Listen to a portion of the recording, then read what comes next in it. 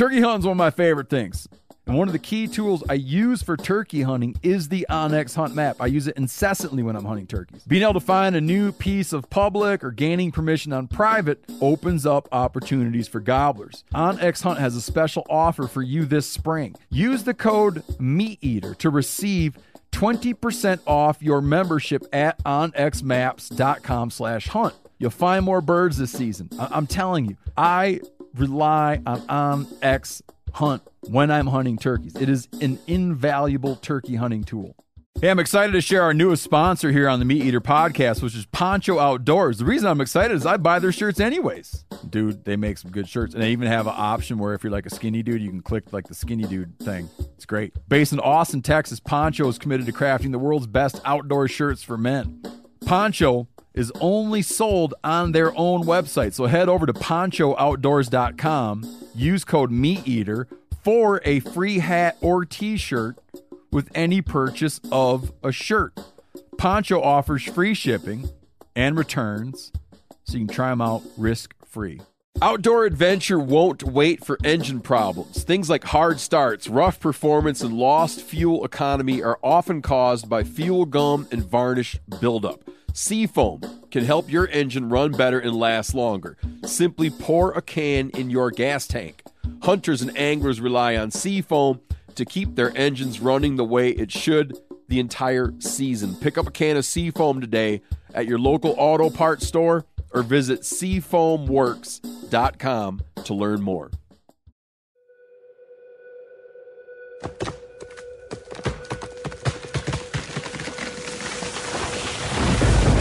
This is the Meat Eater podcast coming at you shirtless, severely bug bitten, and in my case, underwearless. We hunt the Meat Eater podcast. You can't predict anything.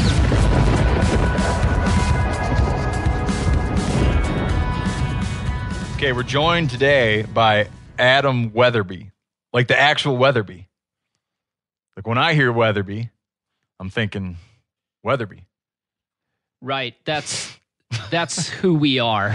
Are there other Weatherbys running around who aren't Weatherbys? You know, there was some out in California where we came from that had a furniture company. So in here, moved to Wyoming.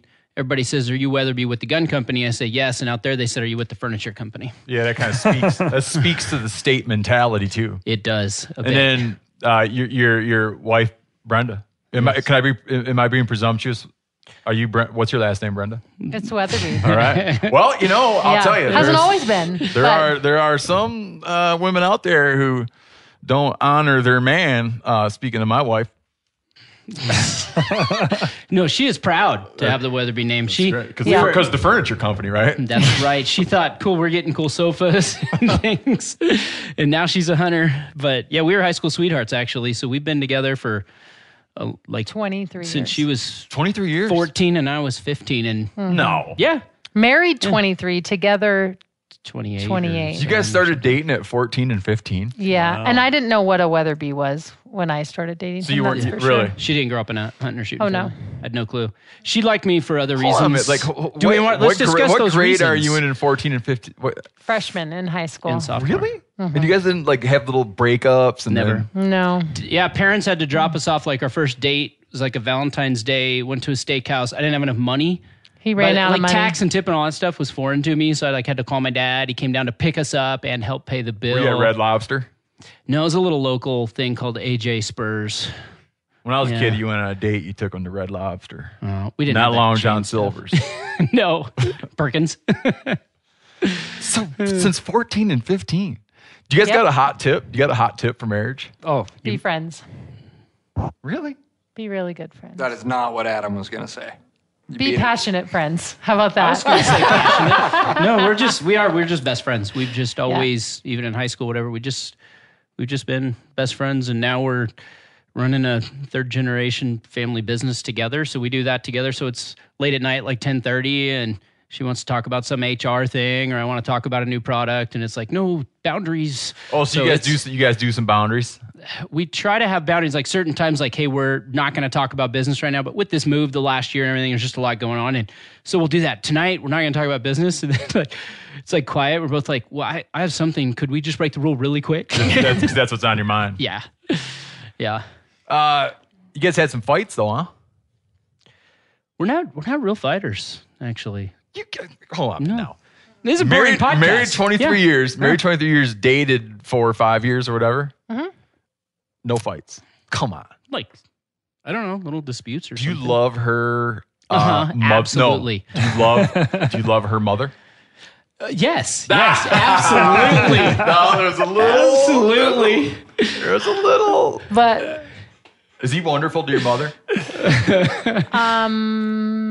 Where are we going with this? Just trying to find some chinks in the armor, man. No. Dude, there's dead end streets here. but we leads both, right into like, I calibers. love my mother too, but like the things that bug him about my mother bug me about my mother. So you guys are friends about that too? Yeah. We like kind of agree about that, and it's And okay. We got kids, we love them, but guess what? They bug us sometimes too, and we bug each other sometimes. It's just life. Yeah, How many kids you guys got? two. High school, junior boy and sophomore girl. Yep. They get in a lot of trouble? No, Oh, they're good kids. Yeah, good kids. so far. You guys should have a program about. We have a white picket You fence. guys- We don't. We used to. No, I mean, they're still kids. They're teenagers, but yeah. Yeah, my question is if they're getting now real serious with somebody, starting to get real serious on the dating scene. If they're like you guys, Yeah. if I they're don't know like if we're you allowed to guys, talk you about it already on the met you already podcast. met your son-in-law. dog. Our daughter is in California right now on spring break visiting friends. Yeah. And sometimes he gets bent out of shape about this, and I say, Adam, what were we doing when we were 15 or 16? That's not what we're going to discuss either. And then he's like, oh yeah, no, that's different. And I'm like, no, it's not. Times have They're changed, just, man. No.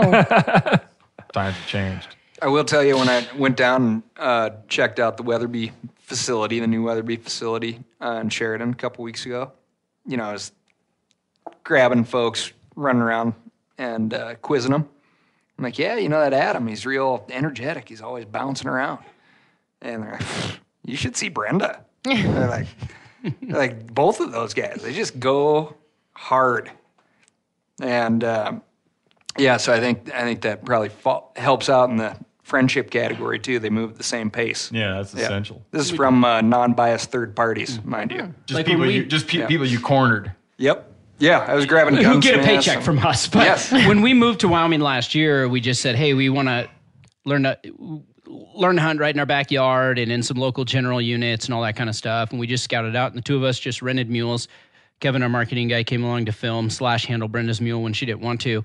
And so the two of us, we just went in a little teepee tent and went into the backcountry together. And like, she's hardcore like that. We were in there 10 miles, whatever. So we do hard stuff together, fun stuff together. We, lead the business together. So we're teammates. That's A lot exciting of stuff. And then there's a couple things I want to touch on real quick. But one other interesting thing is you guys flew up in your plane from Sheridan to Bozeman. Mm-hmm. Do you guys did you guys sort out who's going to take care of your kids if something bad happened to you? Yeah. Yeah. Yeah. Because flying together in a small plane, or doesn't that even cross your mind? I think of it as being risky. That's why Life it's is fun. about risk. Oh, I'm not saying I wouldn't do it. I'm just saying I would think of it as being risky. So he's a risky guy. And He just a good is. pilot, of course. No, he's not a risky pilot. That's different. He's a risky guy, and I've learned how to like be a riskier person, but I don't regret that. Like, that's just, I feel like I live more of life because of that. And the flying thing is a little funky, but I just kind of go, you know what, if it's my time to go, then it's my time to go. And You're a fatalist. God is going to take care of my children and who they're with. And I have family. we don't and go friends. You're old enough now, like- too, where Yeah. you can kind of see the path, right? Oh, Right. yeah. They'd be like, oh, bummer. But, actually. who gets the house and who gets Dad's truck? Yeah, but I like when it comes to those type of things, I'm not a daredevil pilot guy at all. Like, I don't fly low and fast. I fly high and slow. And my rule is like, get up there and get bored as quick as you can. So like, I'm also not like, I don't go do that stuff. Cause I do have also not only kids, I get business employees and just a lot like, no, and I don't want to die either. But also with reasons not to die. Yeah, with reasons not to die. And so I don't do, like, I'm just not that type of pilot. So if you go up with me, it's going to be pretty boring, probably. But And you don't try to beat the weather and stuff. No. no, if I get out ahead of it, but I don't beat through it. No, even with weather, like my minimums, all that kind of stuff, and try to be conservative. Or Is else there I wouldn't let him. Is there adrenaline involved, or is it like driving a vehicle for you? No, it depends on the day and either The weather. weather or traffic. So like you fly to LA, there's adrenaline because you're just like, cool, there's 747. There's a bunch of guys yelling at me on the radio. Like it's crazy. Or if you are in certain, kind of weather, like I came into Landon, Luke and I, VP of sales and marketing, we blew SHOT Show this year. And so we came back and we're flying like 130 something knots. So it's not like a private jet. It's 1974 Cessna 206, right? So it's still like born. 74? Yeah. 76. You're old. Oh, so anyways, we were on the way back. Yeah, I'm older, man. You should be asking me advice. We went on flying. Oh, no, marriage and stuff. Yeah. 11 years. Anyways, we came into Landon Airport. It was like riding a buck and bull, like just the winds, and your palms get sweaty and things. Not that like I'm not going to land it, but like let's hope somebody's not filming this landing type of thing, and your palms get sweaty. And so there's still that. And we all like a little bit of the palm sweaty, like right on the edge stuff in life, right? Don't we, boys? No, for sure, man. Yeah. Yeah. But you pick your flavors. Yeah. So what do you do that gives you that palm sweaty, risky feeling? No desire to fly a small plane. Yeah. I fly in them, but no desire to fly one. Right. Because I have recurring nightmares. About crashing? Crashing one into phone wires. Phone wires. Bad. They have cell phones now. Like, well, do they have then wires maybe in there? my nightmare will become obsolete, but you still see wires around. Yeah, it's a recurring nightmare of mine, man. To be flying a plane. For real, son? Oh, yeah. And then all of a sudden, all the wires, and there's no way to get through all the wires. Because didn't you see a wreck when you were a kid? Yeah. Some. Hitting wires? Nope. Oh. Burrowed into the woods out by my house. Saw them drag two people out in little parts Jeez. when we were little kids. Well, this is great. We're going to be flying back this afternoon. Yeah. Can we switch subjects? But that was a good question by Adam. Do you have any like particular activity He that you avoided like that, to didn't do that you know is might at some point give you like that higher endorphin? Yeah, sweaty I palms? think that running around in small skiffs in Southeast Alaska. That's true. I've been there. I've gotten sweaty palms with you in some high When seas. the weather in a turns little fast, shitty the weather skiff. turns Yeah. fast, and you're in 16 or 18-foot skiff. And it turns fast. It's not like Yeah, guys. no It's not room for messing up. like big mountain people. Like mountaineers who watch their whole social network get whittled away over the years, and until then you die too. I mean, it's like running around in a skiff in Southeast Alaska isn't that, but there's little things like that. There's a degree of certainty there, though, when you're in that skiff and it's you got water temp and everything. You got It's like, minutes. yeah, You got minutes. yeah. Spencer, say something again. Just Hey, anything. Steve. Yeah, that's Spencer Newhart. There's two things I want to talk about, and then we're going to get back to the Weatherby situation. One, do you guys remember we were talking about a guy saying how he had ingested a shot pellet, a steel shot pellet? Do you remember this? Continue. It's not ringing and a then bell he was yet. going in to do an MRI, and he was so thankful. He was like expressing thanks that they did an X-ray and found the shot pellet before going into an MRI. And we were speculating about whether if you had a shot pellet, a steel shot pellet in you, non-ferrous, what do they call it? That the MRI magnets would drag it through your body and pull it out. Yep. And we were even talking about what if they put the magnet at the top of your head and suck that BB, right? Yeah. Well, a doctor that ferromagnetic metal, a doctor that runs one of these wrote in and said it's not how it works at all. Like, he was saying that if you had a shotgun pellet, if you had a steel pellet in your brain, where he said he likens brain material from doing autopsies, he likens your brain material to being like tofu. And he said there's a possibility that shot pellet would shift and potentially damage something around it. Or if it was in lung, that it could potentially shift a little bit. Because they're soft areas. Yep. Yeah. But he said that, and he was, after hearing us talk about it, he even did an experiment where he took a shot pellet and put it inside the MRI to feel around, and he couldn't even detect the movement of that pellet from those magnets. He said if you had just gotten shot and the wound channel was still open and it was at the surface, you might have enough to pop it back out its own channel. But you're not going to send it up through your skull and, Interesting. Because what's the reason that I had one not too long ago, and they make man. they make you take off all your metal. There must be some other. It's kind of reason. like when you board a plane and you're not allowed to use cell phones. It's like He goes on to cares? say it's not now that sorry, I'm doing a horrible. It's a big long email, very expertly written. But he said the metal can cause significant artifacts on the images acquired, so that alone can be a reason not to do the MRI if you've got some hunks of metal laying around. I've also seen a few cases where a patient forgot that they had been shot with a BB gun years ago, only to have images degraded by artifact.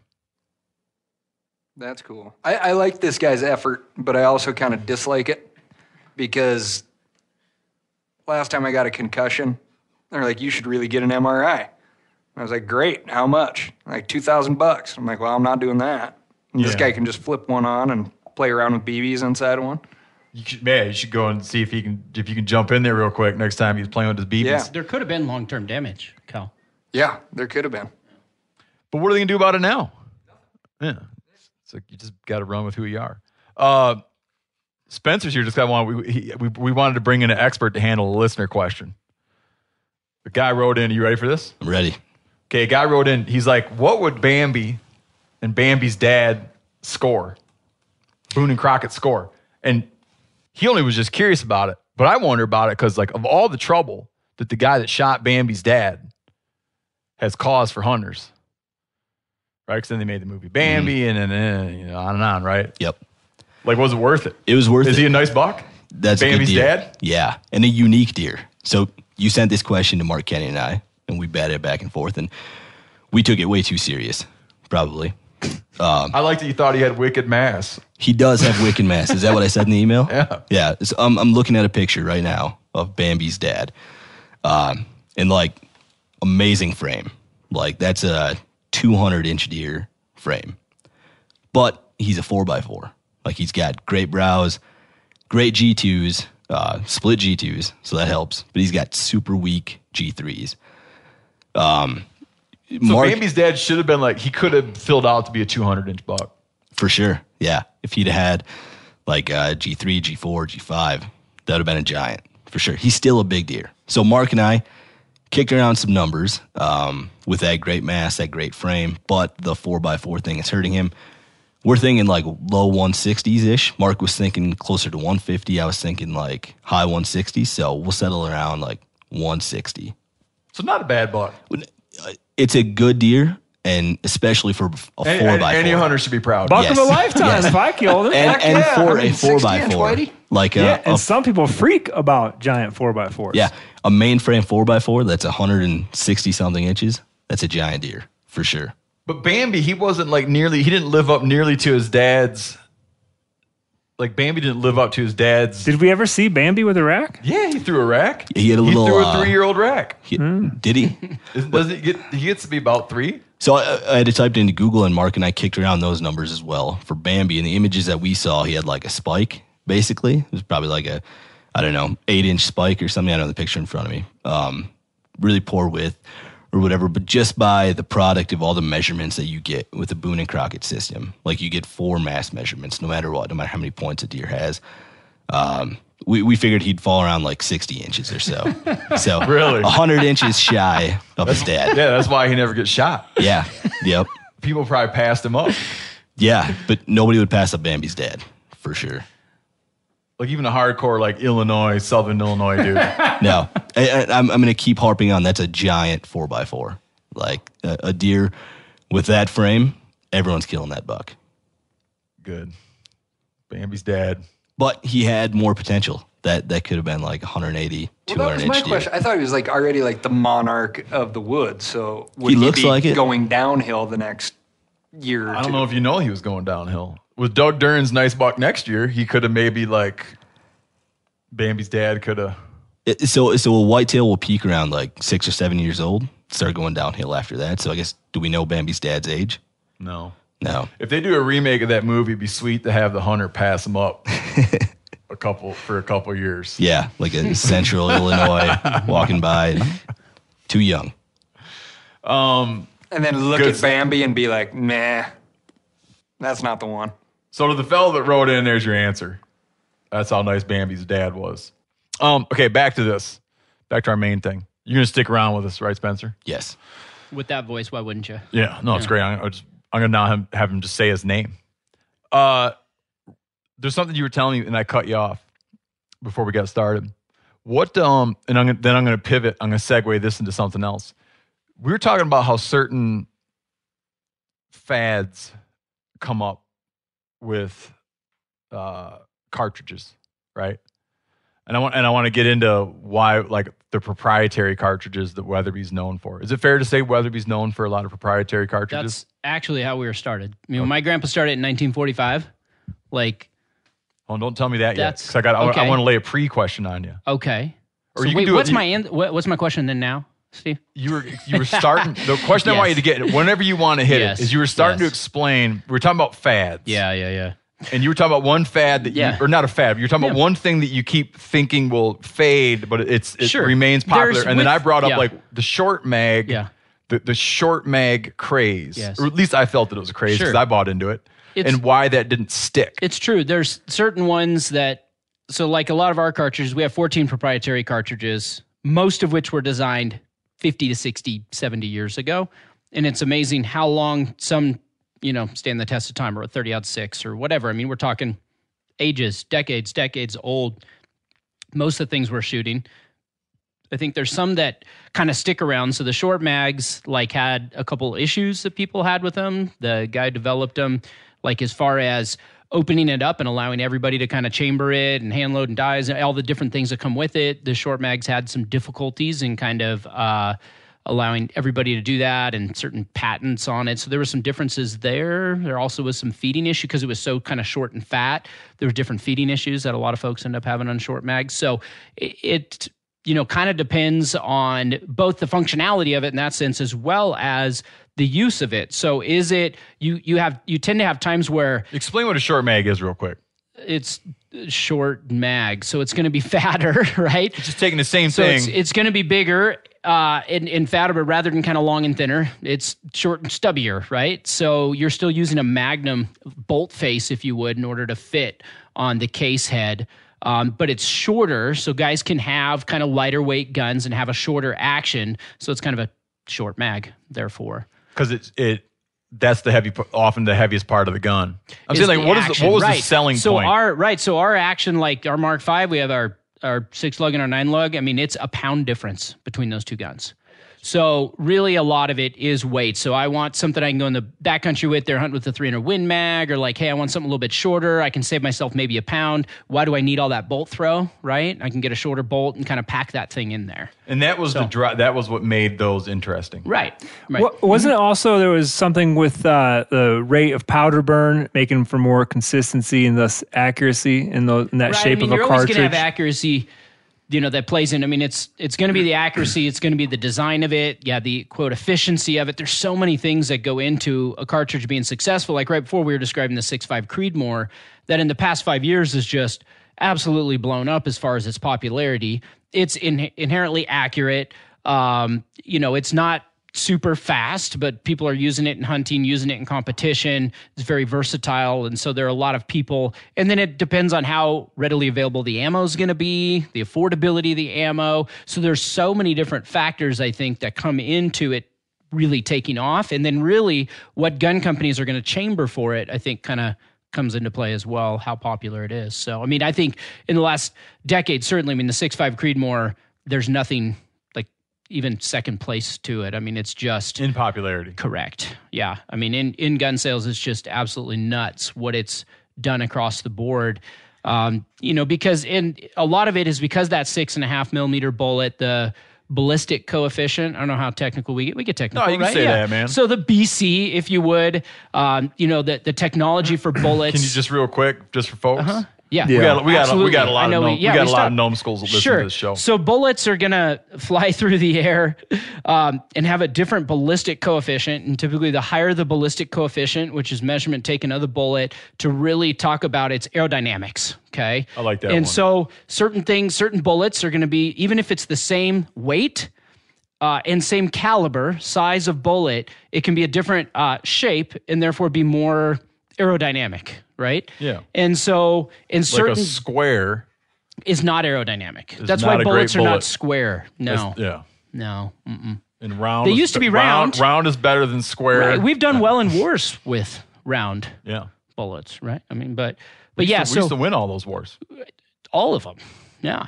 So what's popular now are higher BC bullets, meaning that you have a lot of longer bullets that are seated out farther, closer to kind of where the rifling is. They're in the chamber. So folks are seating it out further. And that high BC in the bullet You got to stop enables again because I want to explain that. ballistic coefficient. No, I want to explain the part about seated out Yeah. farther. Okay. So people can picture like an empty case, like a shell case. Yes.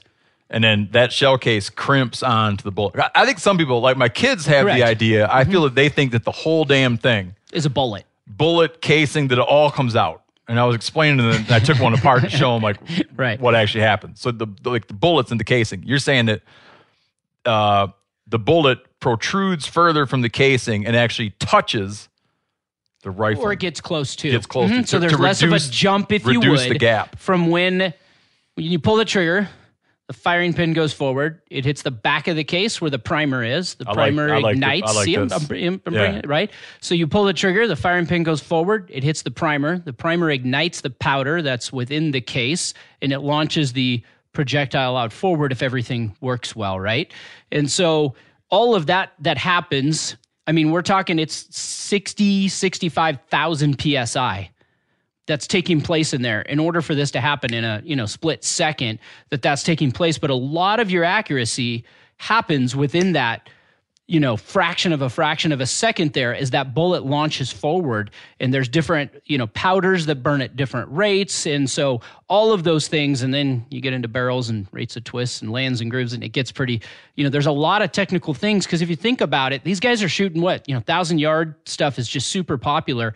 But in order to do that, like all of those things, from the cartridge itself, the chamber, the barrel, the way everything is lined up, even the way that the barrel is trued up next to the action, all of those things, if you're off half an inch at 100 yards, you times that by 10, right? So, I mean, if you shoot a 2-inch group at 100 yards, it just multiplies the further you get out there. And so the popularity is off a lot of this long-range shooting.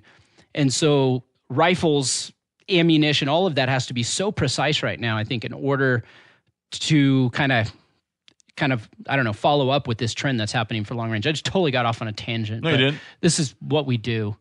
No, I think you were. Gun nerds like no, it. you were tearing it up. I think you were tearing it up. All right.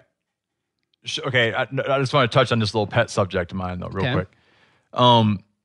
Are short mags now like totally out of fashion? No, they're in, and they've kind of had a little bit of a resurgence. So you can still shoot them and be cool if that's what you're looking for. I own one, and I don't want people to look down on me when I'm absolutely with not. it. No, absolutely not. I've sort of kept it. I collect it now. Right. The one I have. Right. Okay, so you were saying we were talking about proprietary cartridges. Walk me back to the infancy Sure. of Weatherby. Sure. Because you're saying that's how you guys got started? Yeah, it wasn't even guns. It was ammo. So, Grandpa, Roy Weatherby. So this is like your legit grandpa, your father's father. My father's father, Okay. Roy Edward Weatherby. Then my dad was Roy Edward Weatherby Jr. I didn't get the Roy, but I do have middle name Edward, so I'm still in there, right?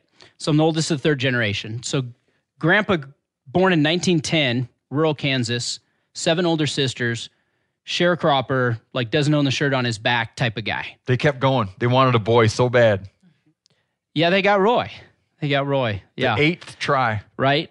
And he actually had an older brother that died at a very young age. Oh. So he grew up as the only boy, but Okay. actually had In a large household. Yes, with pretty much no house. Sharecropping cotton? A little bit of everything. It's out of Salina, Kansas, which I whitetail hunted with my dad. We went 2 years ago on the same creek where he started trapping and shooting crows for neighbors and got his really? love for the outdoors 100 years ago. We went and hunted the same creek, probably downstream 5 to 10 miles. That's cool. And shot my first Kansas whitetail. Oh, It was really? pretty cool, yeah. That's nice. Yeah. So anyways, Grandpa grew up out there, wanted a better life, moved west, went to California, brought my grandma Camilla, Okay, our women's rifle line is named after my grandma Camilla. No kidding. And they moved. I think you told me that, but I think I forgot it already. It's a good story. You should remember it. Yeah. So we. I'm gonna this time, man. So they moved out. He didn't hardly own anything. Started selling insurance, and was still like into the outdoors. Kind of growing up in Kansas, on the farm, stuff like that. And got invited to go hunt, and started getting to hunting a little bit with people because back then it just was a pretty simple way of life, right? And he went. I think he went out of state to Utah, went on a hunt, injured a deer. And that's what drove him to his high velocity theories and philosophies that he had, that back then it was just big bullets were the thing. And he was like, no, I think velocity is actually the thing, and that's going to produce energy, what back then they called that hydrostatic shock, and all those things is that velocity. I mean, it's just physics, right? Why So- back then? Isn't that something people still say that now? They do, but back then, so we race 74 years from now, and all the cartridge development or just modern science and all those different things that were there. I mean, there was no real magnums like around. So there was not, I mean, these magnums pushing bullets fast. It was heavier bullets moving slower, and that it's like got to have the big bullets. So his thing, You could even catch a glimpse of some of those things. what's that?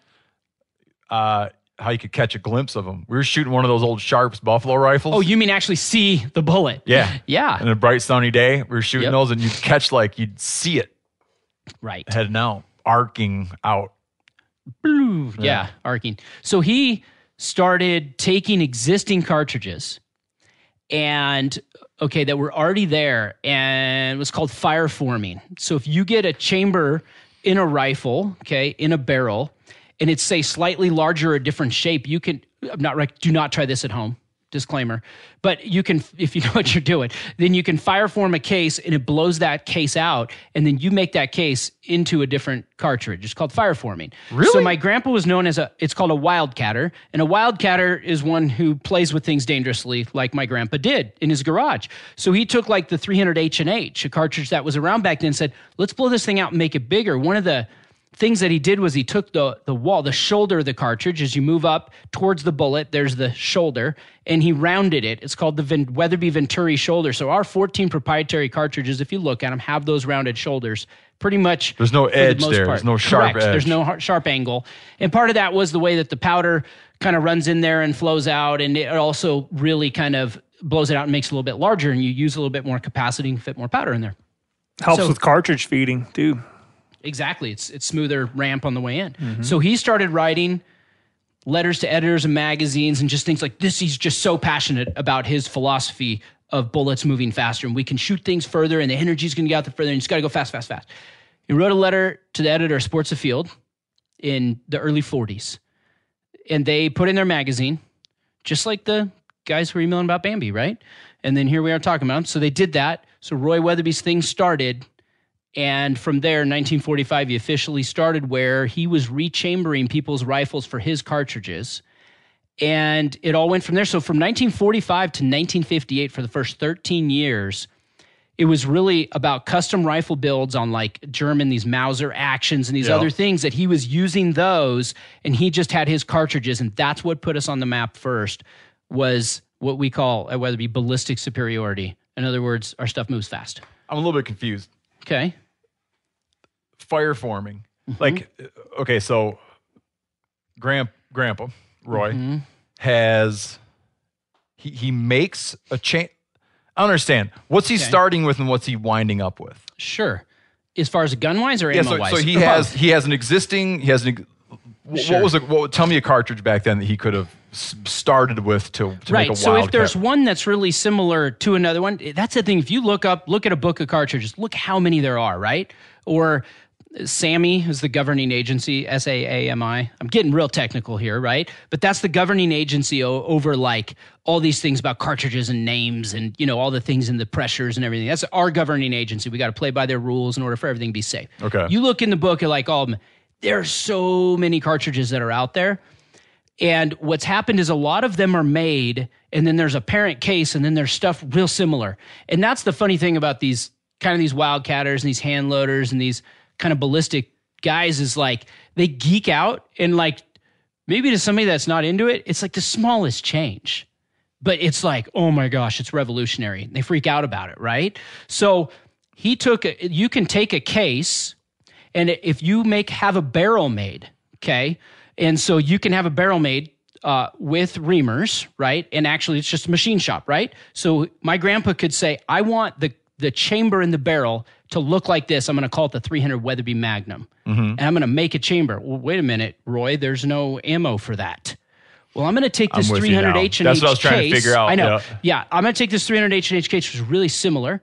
It's got a straight angled walls, shoulders, right, where it comes up towards the bullet, straight angle there. It's not rounded. But then what I can do, and maybe mine's a little bit longer, but I think all the dimensions line up, that I'm going to put this ammo in there. And when you pull the trigger, it's going to go poof, and that powder is going to stretch that brass. Brass has, a stretchiness to it, if you would, right? I don't think that's the technical term. Is it true that it almost hits like a liquefied state every time you pull the trigger and then solidifies again? It softens. Right.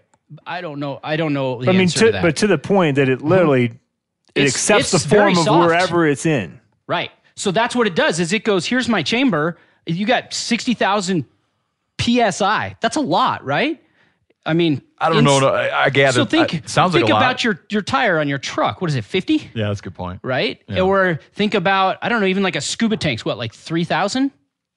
60,000, right? Yeah, I'm with so you. more than a scuba tank, more than a tire by a long It's like shot. a geologic pressure. So it's like, poof, so that brass will stretch. Then when you eject it, often do not try this at home. No, I'm with you. I'm with you. But when Roy would eject it, he'd pull that bolt up. It's like, whoa, okay, bolt's a little sticky. I pull it up, I'd eject it out. I just made my own new brass. shape. I just made my own brass out of somebody else's by having somebody make a barrel. So what was Does that make sense? What was his initial customer base? Like a lot of deer hunters or sports shooters or what? Yeah, we've always predominantly been really hunting focused. It's, we say like our vision statement is we exist to inspire the dreams of hunters and shooters, our fluffy phrase we say, right? Because we believe our products are out there and it's more than just the products we make. It's memories. It's taking your kids out. It's being with granddad. It's us, Kyle, we were out last week shooting pheasant. It's memories. It's more than just a tool. And so for hunting, I think that happens. Brenda and I, we've shared hunts with my kids, my dad. We make a product that just happens to like be a part of that and get passed down through generations, you know? But like Grandpa Weatherby's first 13 years, his customer base, what kind of people were reaching out to him? I don't know, dude. I wasn't around. Gun nuts. A lot of gun nuts. And then a lot of guys what he started doing is right when like commercial airlines just took off and like it was a TWA or what are those ones? Brenda did her senior project on my grandpa. She was a history major. Did you really? Mm-hmm. Did you meet him, or was he already dead when you guys met? I didn't. He passed away in 88. But I did get to hang out with Camilla a bit. She actually, separate story. Yeah, she. We had a close relationship. Yeah, my grandma had Alzheimer's and it was tough, so she lived with us the last few years. And Brenda and her twin sister took care of Camilla. Right? Yeah. She's a special lady. Was that pretty rough? Yeah, well, I didn't really know her before Alzheimer's. I actually met her when I was 15.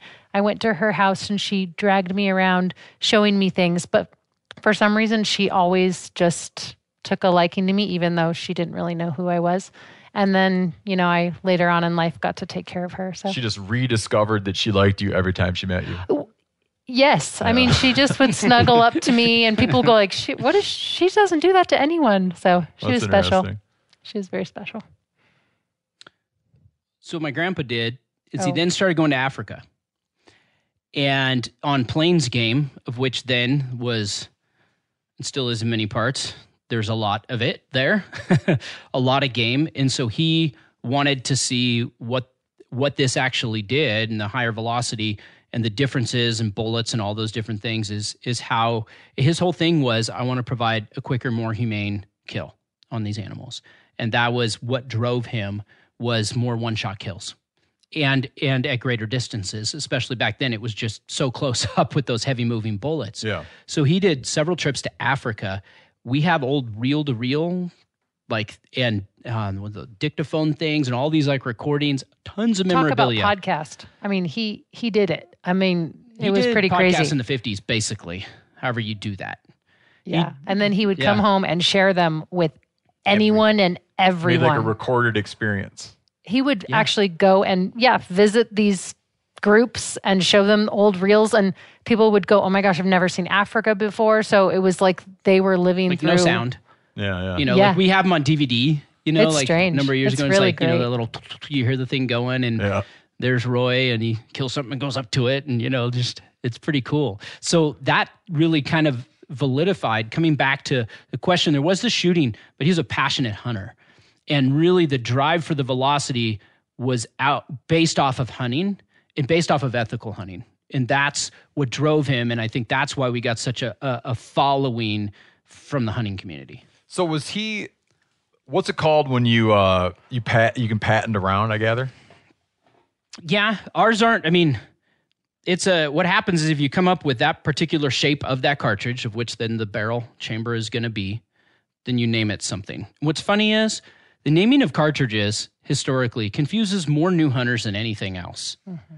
It's like in trying to explain it, there's certain people, like I try to explain it to like 9 times, and I consider myself a decent communicator, and like I fail at it because of the way because they change it too many times. It's been. And when what happens is they're like, okay, it's a 30 cal bullet. And you're like, well, is it a 308, a 30-06, a 300 Win Mag, a 300 Weatherby? Like you start to go down the list, a 30-30. You try to go, no, that's all the same bullet. But then you show them the cartridges and they all look different, and they just like their brain blows up. People that are new to the shooting or hunting community, you know what I'm saying? Yeah. And so what happens is when you come up with a cartridge, so we have a 300 Weatherby Magnum, right? You name that cartridge, and then when you name it and you stamp it on there, it says 300 WBY Mag. That's saying that cartridge, which happens to be this size and this shape and holds this much powder and will fit in this gun, needs to, on the side of the rifle and on the side of that barrel, it needs to say 300 Weatherby Mag, and it's shooting a 30 cal bullet. So you could go develop a Ranella something, and just go develop something.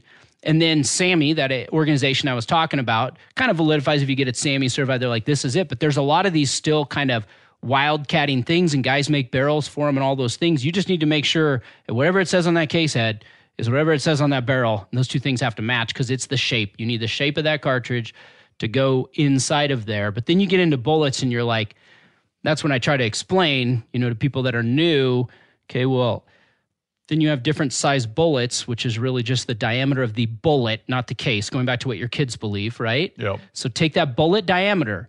So a 30 caliber bullet is a diameter of 0.308 inches, but you can stuff that in 100 different pieces of brass cases, right? Yep. And that's what people sometimes get hung up on, but so that's why you can have a 300 Weatherby, a 308 Winchester, a 3378 Weatherby, a 30-06. It's all the identical bullet that you're putting in different size cases. And just people that grew up with it, that's easy. To other people, they're like, that's really confusing.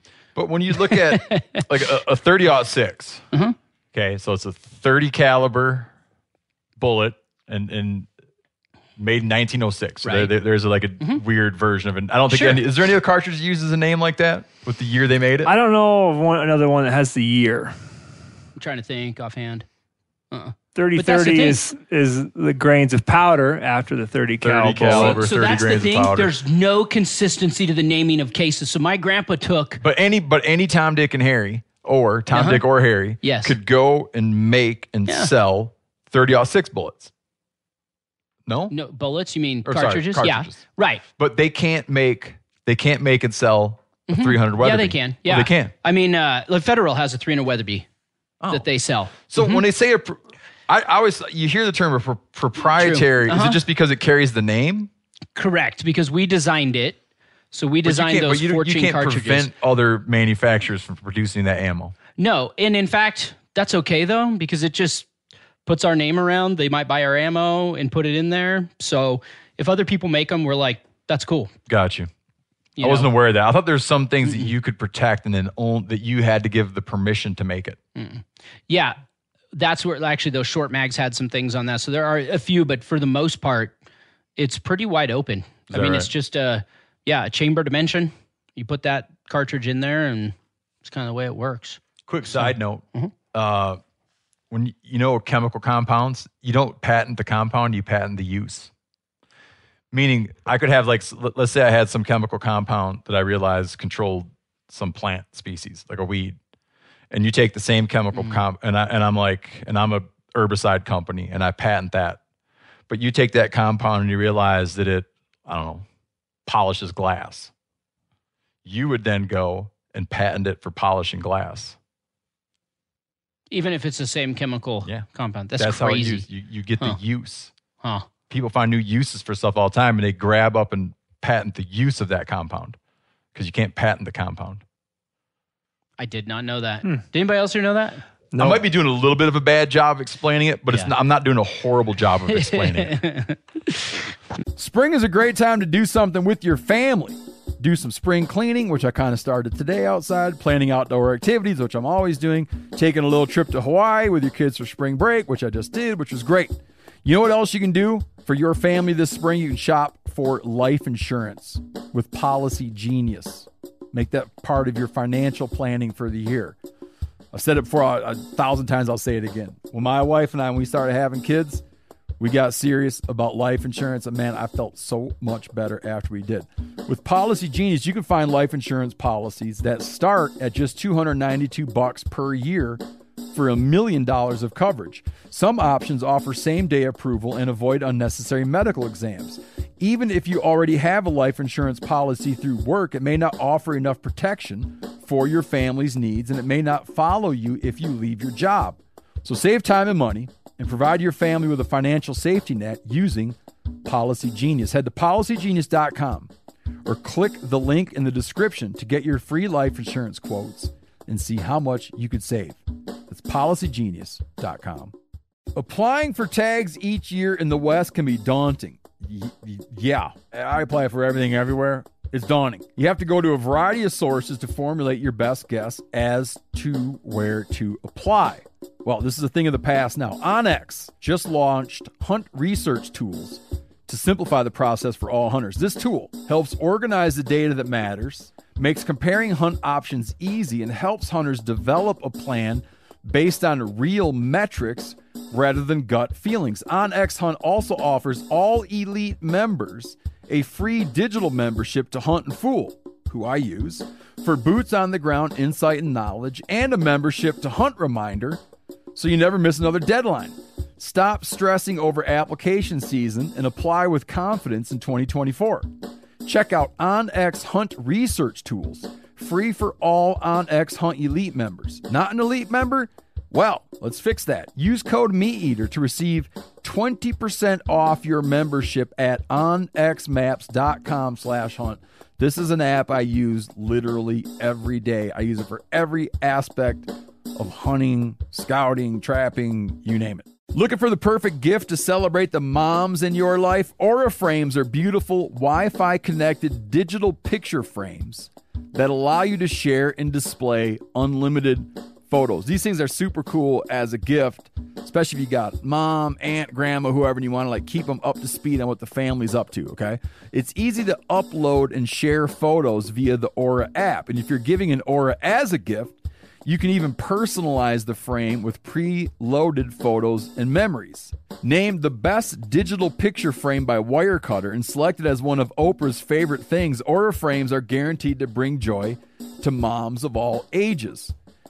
You can share photos to the frame instantly from anywhere, meaning you share videos, photos from any device, and they will instantly appear on the frame, wherever it is in the world. There's no memory card required. Right now, Aura has a great deal for Mother's Day. Listeners can save on the perfect gift by visiting auraframes.com to get $30 off, plus free shipping on their best-selling frame. That's auraframes.com. Use code MeatEater at checkout to save. Terms and conditions apply. So that's how he gets started, and he comes up with a bunch of these. Rattle a few off that folks would know. The 300 Weatherby. Right. 257 Weatherby was my grandpa's favorite. It's normally been the number 2 selling. That's your number 2 seller?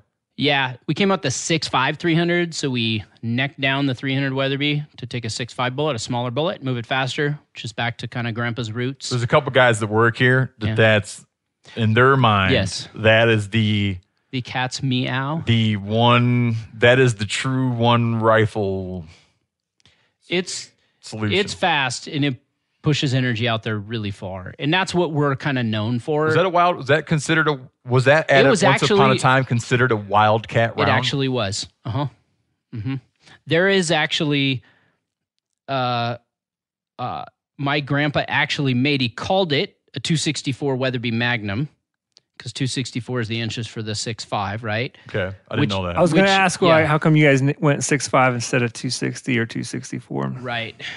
Because especially with the 6.5 Creedmoor right now, and a lot of people are just understanding that. I think the newer terminology, a lot of people are calling them 6.5s. There's an old 264 Win Mag. Nosler called theirs the 26 Nosler. They're all 6.5 bullets, 6.5 millimeter bullets. There's a gazillion 6.5. There's a lot Probably of as them. many as there are 30 cals. Yeah, there's still more 30s, but there's a lot of 6.5s that are out there. So we 6.5 is 264. correct. .264 is 6.5. That's correct. And like a 7 millimeter is a 284. Yeah. So, and that's the thing is, why are you going to call it inches or millimeters? Whatever I want to call What's it. the metric equivalent to a 308? Or is there no exact cartridge that carries a metric name? Well, no, yeah. I mean, the military guys, a lot of times, use more the metric. A lot of times is the way, traditionally it's been. But usually the 7 millimeter was always, most of them are called 7 millimeter. Then once in a while there's like 280 Remington or whatever, different things that are more off the inches. But it's just funny. It's like, why? Yeah, I don't know. Is it Ackley or Akeley? Ackley. 280 Ackley. 280 Ackley It's improved. a 7 millimeter. So what he would do is he would take He's one a, he's, and he's a improve fella it. kind of like It's- your grandpa. Exactly. Mm-hmm. Wildcatter. Yep. And there's wildcatters in the oil industry too. Is there?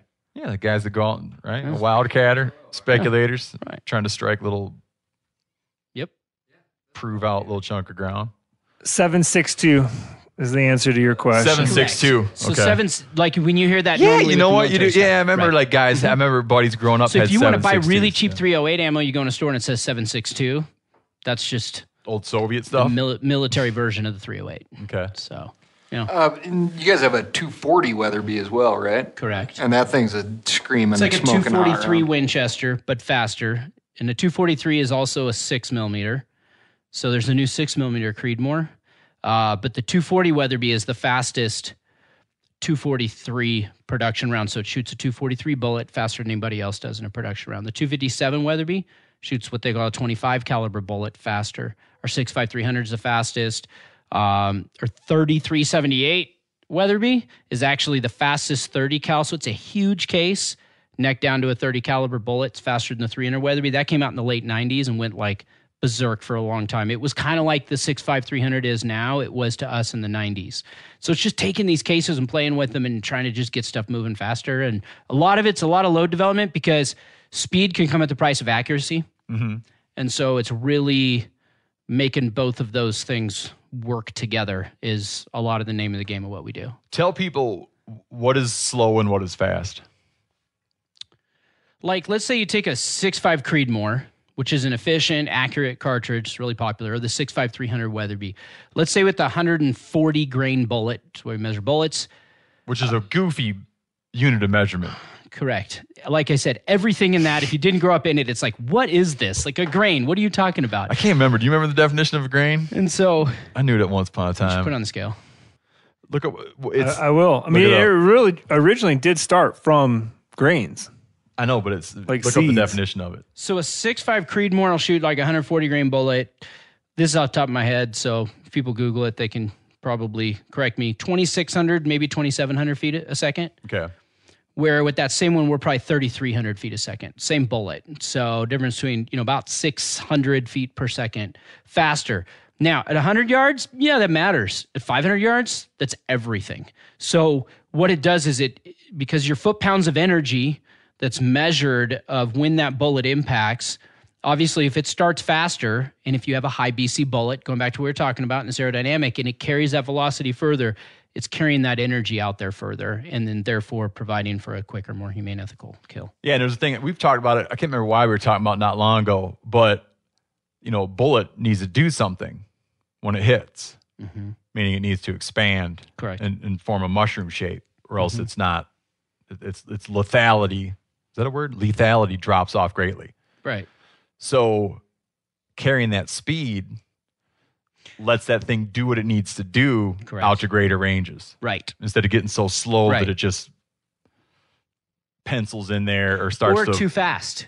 too fast Too fast. and blows up or what? It can go too fast, or it can just pencil hole through it too. So, and there's different constructions of bullets. as well. We're not a bullet manufacturer. Yep. So we have our rounds and we use other, good bullets like say a Hornady bullet or a Nosler bullet or whatever. We're not bullet manufacturers, but the construction of bullets, there's all copper, lead-free bullets. There's, obviously there's lead in most of them, but then the way that it's actually constructed depends upon how its weight retention. In other words, like if you find it sometimes in the back hide of an animal or whatever, when you recover it, how much weight is retained rather than it fragmenting and kind of blowing up. Or sometimes it can just pencil hole through. So really there's a lot that goes into the physics behind bullet making and why it's so important, especially important to try to ethically, kill an animal and not destroy meat. So I've had animals before, if you have the wrong combination of all that can ruin a lot of meat as well. Oh, yeah, man. So, you probably lose 2 shoulders off stuff and right? Which goes is in there, and if it disappointing. hits bone, and that's part of the problem is certain bullets, if it hits bone, that's when it's going to fragment. And then if you found bullet, and then you find not only bone, but you find, fragments of bullet too. Yeah, so, it but could look it's, like a hand grenade went off. right. But it's perfect if you find a perfect mushroom bullet on the back, that back cape, and you just take it out and it's a hard shot. Like there's nothing like that. You just pull it out and you're like, that's what this was made to do. So how did so what's the next transition? So he starts making these Wildcat rounds and takes them from Wildcat to mainstream. And So then he said, I got to make my own gun. Like I want to make the world's strongest, most reliable action that there is. In 1958, we launched the Mark V. It's still our flagship product today. And that was, he took what Standard had like in the bolt, and he just redefined it, like from the ground up. He took what everything else at the time had a bolt lift of 90 degrees. You would lift that bolt up 90 degrees before the locking lugs up in the chamber came off so you could pull the bolt back. Yep. And our Mark V has 9 locking lugs, 3 groups of 3 up front that lock actually that bolt into place. And that was just like nobody had ever done anything like that. And therefore the bolt lift is 54 degrees. His largest cartridge that's interesting. at the time was a 460 Weatherby mag, okay, which obviously used in Africa on anything, right? And it was made to like, dude, I'm going to take, so that's up to a 500 grain bullet. So we're going to put big barrels in these, all this. I just want an overbuilt, super strong, reliable, this short bolt throw, which could make rechambering rounds quicker type of thing. And that was developed in 1958. And that was really his next step. And then being in California, he leveraged the Hollywood culture to market that. The first gun then that he chambered in was in the 460? No, he had probably 6, 8 cartridges. All probably by done the at time the Mark once. V came out. Got it. Yeah. So then he leveraged being in California, which most recent times is more of a challenge for us. But in the 40s and 50s, 60s, like got to know John Wayne and Roy Rogers and Gary Cooper and all these guys would come in his shop and what's now the Ghetto, and started to use them to really leverage things, his trip to Africa. And then he made these real high-end wood exquisite stocks like that a lot of people still see today as Weatherby as being, is just real high-end walnut and maple and rosewood and these inlays, and started to hire custom really craftsmen for both the wood and the metal work, and then just started making like really nice, beautiful rifles. And so then like really within his first 15 years, by probably the early 50s, he'd had his cartridges developed. He developed his own rifle, had his own unique look. The shape of the stock, the Monte Carlo, which is that cheek piece that comes up on the stock, was unique. He had these maple inlaid diamond shaped things on the pistol grip. It was in everyone. If you walked into a store in the early days, if it didn't have that diamond, it wasn't a Weatherby. Yeah, I used to have, when I was a kid, I had a pump up BB gun, Right. Daisy, like 10 pump, and it had that diamond. Really? Yeah, in the On a forearm. Daisy. Yeah, they put a plastic with the black border Yep. and the white pearl. Yeah, that was the thing. Yeah, I had that in there. It was a nice Daisy then. It was. Yeah. So we got into And kind of all that stuff. that was the Mark V, which is still around. Right. It just looks a little different. Do you know the backstory on how the cheek piece, why he chose that? Well, a lot of it, I mean, from a performance standpoint, was just to better align yourself, optically, and to get, your neck and cheek placement on it better. And then a lot of it is he's just a marketing genius too, and just wanted things to be different. And so nobody was doing that at the time. And so a lot of things that he did, he just really he wanted what he had done to stand out. In the early days in the 50s, I think it was 54, he created the Weatherby Big Game Trophy Award, which is still there today, which now today takes... The Weatherby Award, right? The Weatherby Award takes conservation and your character and different things along with your hunting accomplishments. So anyways, he felt that in 1954, and he'd have celebrities come in. So he just built it's the classic post-World War II entrepreneur driving his dream, and he poured every ounce of his body, mind and soul and everything into building the business. And that's why we're here today with you. So we call it a blessing. It's a legacy. You call it what it is. And it's like, it's cool to be a part of. So how long was he active? And then how did your dad become active? My dad had obviously grown up in the business. Dad was born in 51. So he, grew up in it. I think he became president or whatever in 83. My grandpa passed away in 88. He saw the first fiberglass stock was my dad's idea, which we were one of the first, if not the first company to have a non-wood stock. Oh, really? Okay. In the early 80s. It was my dad's idea, and my grandpa hated it. Because that's not what a rifle looks. That's the ugliest rifle I've ever seen, Ed. Like my dad, because he was Roy Edward Weatherby Jr., went by Ed, and grandpa's like, that's horrible. It's never going to sell. Because he liked the really aesthetic. Yeah, he's classic guy. The beautiful stuff. Wood. Yeah, not going to hunt with plastic. So anyways, it sold really well, and then my grandpa liked it. And now 85% of what we sell, probably, at least. And we sell more wood percentage-wise than probably a lot of folks because we're known for that. But it's still, Interesting. Composite materials. When was it, what year do you think approximately it was when it went from, when was it 50-50 when plastic caught up to the I don't wood? know, but 90s, it really took off. Really? Yeah. I remember in my lifetime, I remember people talking about how, they're ugly as hell, but these synthetic stocks are pretty nice. That was like still a thing you would hear people say. And now they look kind of cool. Yeah. Yeah. No, it's been funny to watch that transition. So, has the company always been? I know now we'll talk about how you just moved it to Wyoming and why that is, but it was just always out of the same place in California. My dad in the early 90s, so after it had been around for almost 50 years, shortly after my grandpa passed away, we moved from Southern California up to the Central Coast. He knew he needed to get out of the LA area. It just wasn't a good place to have a gun business. Yeah. And so moved it up to the Central Coast of California, which it was up till we just moved it to Wyoming. Yeah. And what happened? I guess you could sit and think like, oh, California doesn't seem like a logical place for a gun company, but why or what? Right. Lots of things. It's kind of funny because we ended up going, if you look, you kind of end up going to the opposite sometimes when you're feeling a little bit of pain. So we went from the state as far as its regulations on guns, it's like the most regulated, to Wyoming, which pretty much is not that. We went from the most populous state at 37 million to like a little over half. So to most populous to least. So we started to go worst taxes to like 3 years in a row in Wyoming, like best taxes, no income tax, blah, blah. So it's a business thing. It's a people thing, cost of living thing for our employees, operating expenses, turning on the lights, everything that we did along to just the regulations that were just getting extremely onerous on firearms. And so the writing was on the wall that it was not a good place to be. And it wasn't a place for us to grow. Brenda and I are the type of leaders with the business that we don't want to put this thing on cruise control and just kind of do what's been done. And in our industry, we really can't afford to do that. You have to be innovative. You got to come out with new stuff. You got to be building and growing. And we knew that we'd had an excellent past in California and a lot of great tenured employees. And we missed a lot of them dearly that weren't able to move, but we knew for the future of Weatherby, there was no option. It was just a matter of time. Did a lot of people want to move with you?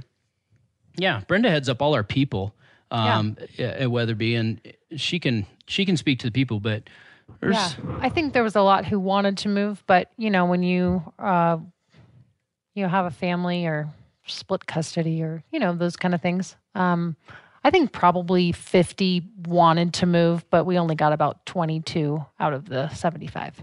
Got you. So a third. It could have been worse than that, but it's still been a big pain point, to rehire and retrain 2/3 of your workforce. We got a lot of amazing people, though. Yeah. All your gunsmiths. I met all those. 100% of our folks. gunsmiths moved because they're like, that where right? else am I going to work in California Yeah. if I don't work at Weatherby? They had to that's move no interesting. Nobody else in matter the what. state. The whole team. That's interesting. Whole team. We had a gentleman who came to my grandpa when he was 18 years old, first job right out of high school. And he just finished with us 57 years later at the end of February. Yeah. 57 and a half years, Yep. 57 years. Yep. As a gunsmith. No, he worked in a variety of things, from custom shop to customer service to tech support to, I think he's supply chain Conservation back in the sales. I mean, he just, day. Yeah, he did everything. Made the rounds. Yeah, 57 I was years. recently saying how Wyoming's the best state in the lower 48. Well, including Hawaii. So best state in the 49 states, excluding Alaska. And you were like, oh, that's personal opinion. I think it's an objective reality. We had, think of it this way. Giannis we wanted has to be no answer. We wanted to be out of California, and we wanted to be in the West still, because in our roots, that's who we are. And we looked at least half a dozen states, and we ended up in Wyoming. I mean, we could have gone. It'll be the last could've state gone to anywhere. get screwed up, I think. we're at the caboose. Except for Alaska. Yeah. The caboose. Alaska, Wyoming will get screwed up somehow, and Alaska will still be cool. Everyone will fall off the cliff sooner or later, but we are at the caboose. Yeah, Yeah. yeah. That's right. You got billions of years before you fall off. Well, we'll Before you see. guys fall off into the ocean. We know I think we California was moved- falling off first. We move about 3/4 of an inch to the northwest every year. So We got a while. I'd have to go do the math, but Yeah. I mean, you got a good stretch of time. There's other things I do that are more risky. A little off subject, but what does a gunsmith that actually works in your factory? What do their days look like? Like, what are they mostly? Because they're not building every No, gun that you guys are it's producing. everything from custom shop to service work. So it could be a full blown custom. Like recently, we had this commemorative rifle for Wyoming, and it's a fancy wood gun, and you got a checker bolt knobs. Okay, and it's fine line like old school gunsmith checkering that we're still doing. So it might be something like that. We also service 74 years of guns. So it might be repairs, replacing out parts, those sorts of things. So people send in old stuff and you guys work on it yourselves. Oh yeah. We have service centers as well. But we do a lot, which has been tough during the transition. So if you're listening to this, give us another month or two before you call us. If you're wondering where your stuff is.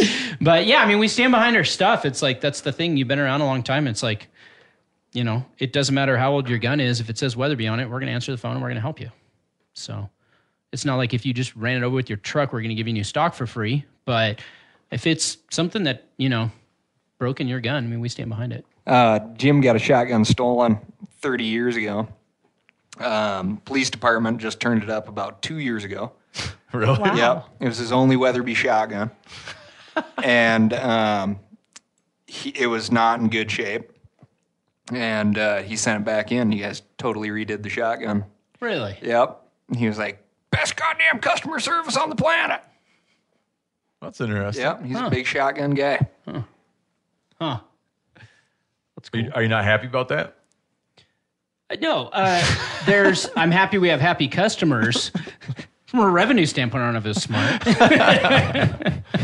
Did you guys hunt much in California? Yeah. I mean, there's surprisingly some decent hunting. There's not a lot of good public land there.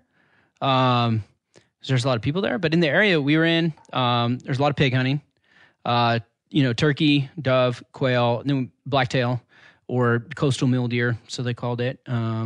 So one of actually an interesting hunt out there, Brenda's first buck. Tell them about your first buck you shot out there, I think, for this.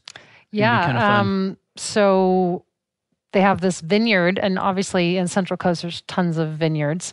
And so most of the vineyards fence these deer out, but this vineyard is kind of likes hunting. So they let the deer come in, which does provide great hunting access for people, but also it kind of destroys some of their crops. Do the deer want to eat the grapes? Yes. Yeah. So these But they deer, eat the leaves more. The leaves, the yes. vines, Yeah. not And necessarily the grapes, Yeah. but the the vines. tender shoot of them, so they will lose a lot of grape yield from it. But these deer are so happy they're sitting in the shade. It's like deer resort. Drinking like drip. They're not fenced in.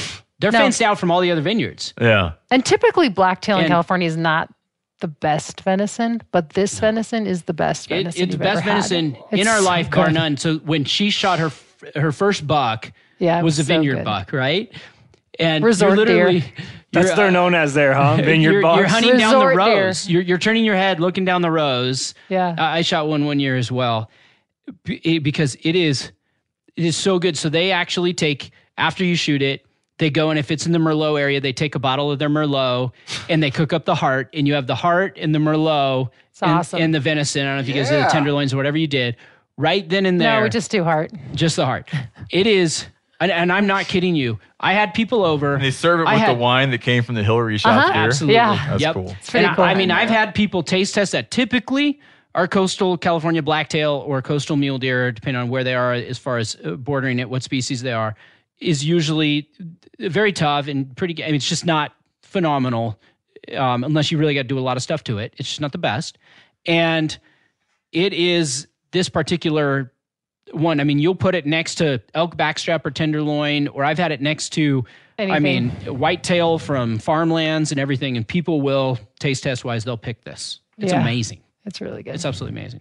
And part of it's like, Very rare though. there's a to find. conservation piece behind it too, of like, what about these deer that are getting, there's all these population coming in California, and then you take these vineyards. So even when we were kids, just even 30 years ago, there's like 300 wineries within like a 30-mile radius of our old place in California, right? So they're everywhere. So what does the wildlife, tend to do, and where do they live, and all those different things? When all of the land is, when they're fencing all the wildlife out.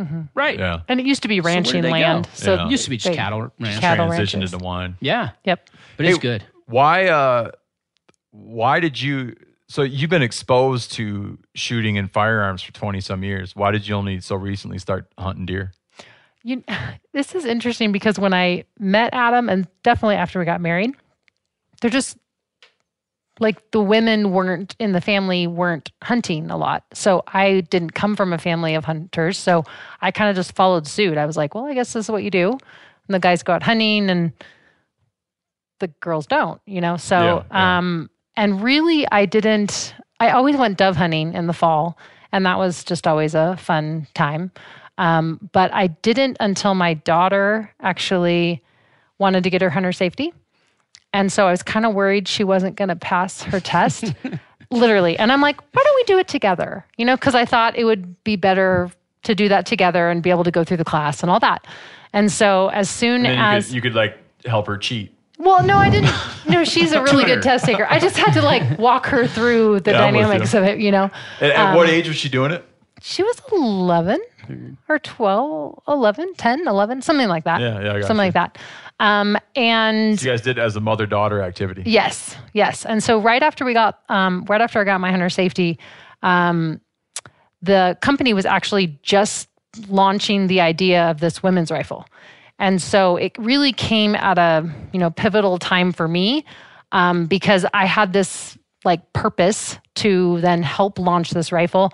And we, Women of Weatherby, that was kind of what we called it, was really about mentoring. Yep. So I kind of, hooked up with a few mentor lady hunters, and they took me out and helped me learn. And then that Camilla rifle just kind of gave me a lot of opportunities to hunt for myself. And it wasn't that I was going out. Actually, most of my hunting the first couple of years was not with Adam. It was with other women. So it was just and with my daughter. So it was a really learning, fun experience. No pressure, So Yeah. it was really, I always say if it wasn't for the Camilla rifle, I probably wouldn't be the hunter that I am. So there was kind of Things lined a up. push. Yeah. Things lined up nice. Yeah. It's like, Brenda's always been passionate about cooking. oh yeah. And about eating yeah. healthy and, as a family and all those kind of things. So I think that part of it was always natural to her too. And so that, I think, was one piece that pulled you in as well. Yeah. I mean, I remember my first pig hunt. That was my first big game animal. And if you call pig big game. But Yeah, man. Yeah. What else would it be? Big pigs. yeah, it's a big pig. Big varmints. But I didn't know, like, they're like, do you want to do this? And I'm like, well, I guess I should try. I don't know what I'm going to feel afterwards. And everyone says, oh, I could never do that. And I'm like, well, I don't know if I could do it or not, but I guess I'm going to try. And then I can always say, no, that didn't work out for me. But after I shot my first pig, I was like, that was awesome. It was just a positive experience. And then I took home all this meat and I was like, this is so cool. So the meat part, like, actually put me over the fence way more than really the experience. I mean, the experience was awesome, but like, I got to enjoy this meat and cook it for my family for like months. Yeah, Like, that was just amazing. It lends a nice, satisfying validity to the whole thing. Yeah. When You know, I get, may like, never there's, have to like, like this thing buy a that- T-bone again. Like, Yeah, that it's was like this- amazing. Yeah, it's this tangible thing that comes from it. Yes. Yes. Do you hunt with your daughter much? Yeah. Yeah. She enjoy it? She does enjoy it. She's a very busy girl in high school, doing sports, doing this and that. But she is, she's quite a little firecracker. She can just run them like no one. She's a great shot, and she'll carry anything on her back a lot longer than you would ever think she could. Cal came with us, and Dana, our daughter, shot an antelope this last year, and she, just because she wanted to. There was 8 guys with her, but she had slewed the antelope on her backpack, carried the whole thing by We just herself. field dressed it, and she packed it out probably 3/4 of a mile on her back, the whole animal. Yeah. It was just purely off of, well, I want to do more because, antelope hunts just, Not enough. it's more kind of social. And then had a great stock and super fun. And then she's like, well, can I help, like, get this thing out? And I was like, well, I'll stuff that thing in your backpack for you if you want to do it.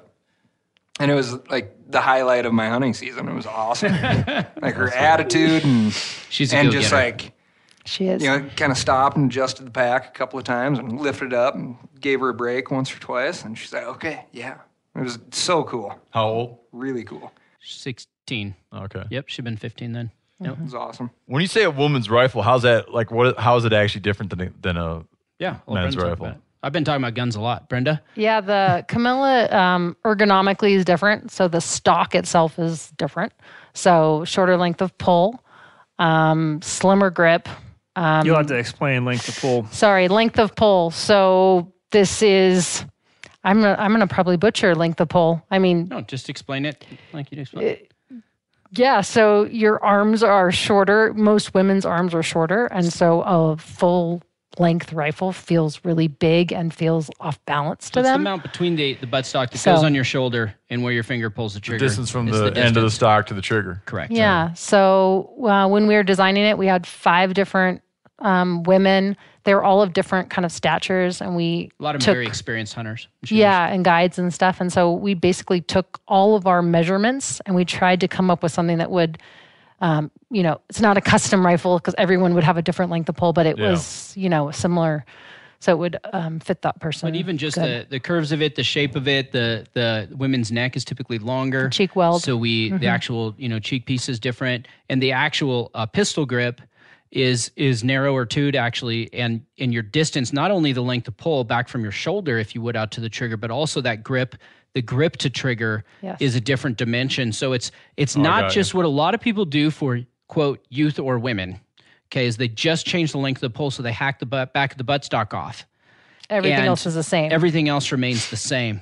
But in our experience, when women go to purchase things, they don't like to buy things made for men but slightly smaller. They like things to be shaped, specifically fit, or ergonomically designed for them. And so we did that and packaged it in something that is done really well for us, because there's just not a lot out there. And there are a lot of women like Brenda who are maybe newer to things. And so it's we've found a lot of women to really identify with it in a lot of different ways. So. I think the biggest feature is the cheek weld. So it sets your cheek up higher so you're not crinking your neck down. And that's been the biggest change, at least for me. A lot of times you're trying to find your way, your scope picture, and it's really difficult. And so Is that scope alignment for new hunters sometimes difficult, right? Trying to actually get your eye that was the aligned hardest thing for Oh, me. yeah, behind man. that.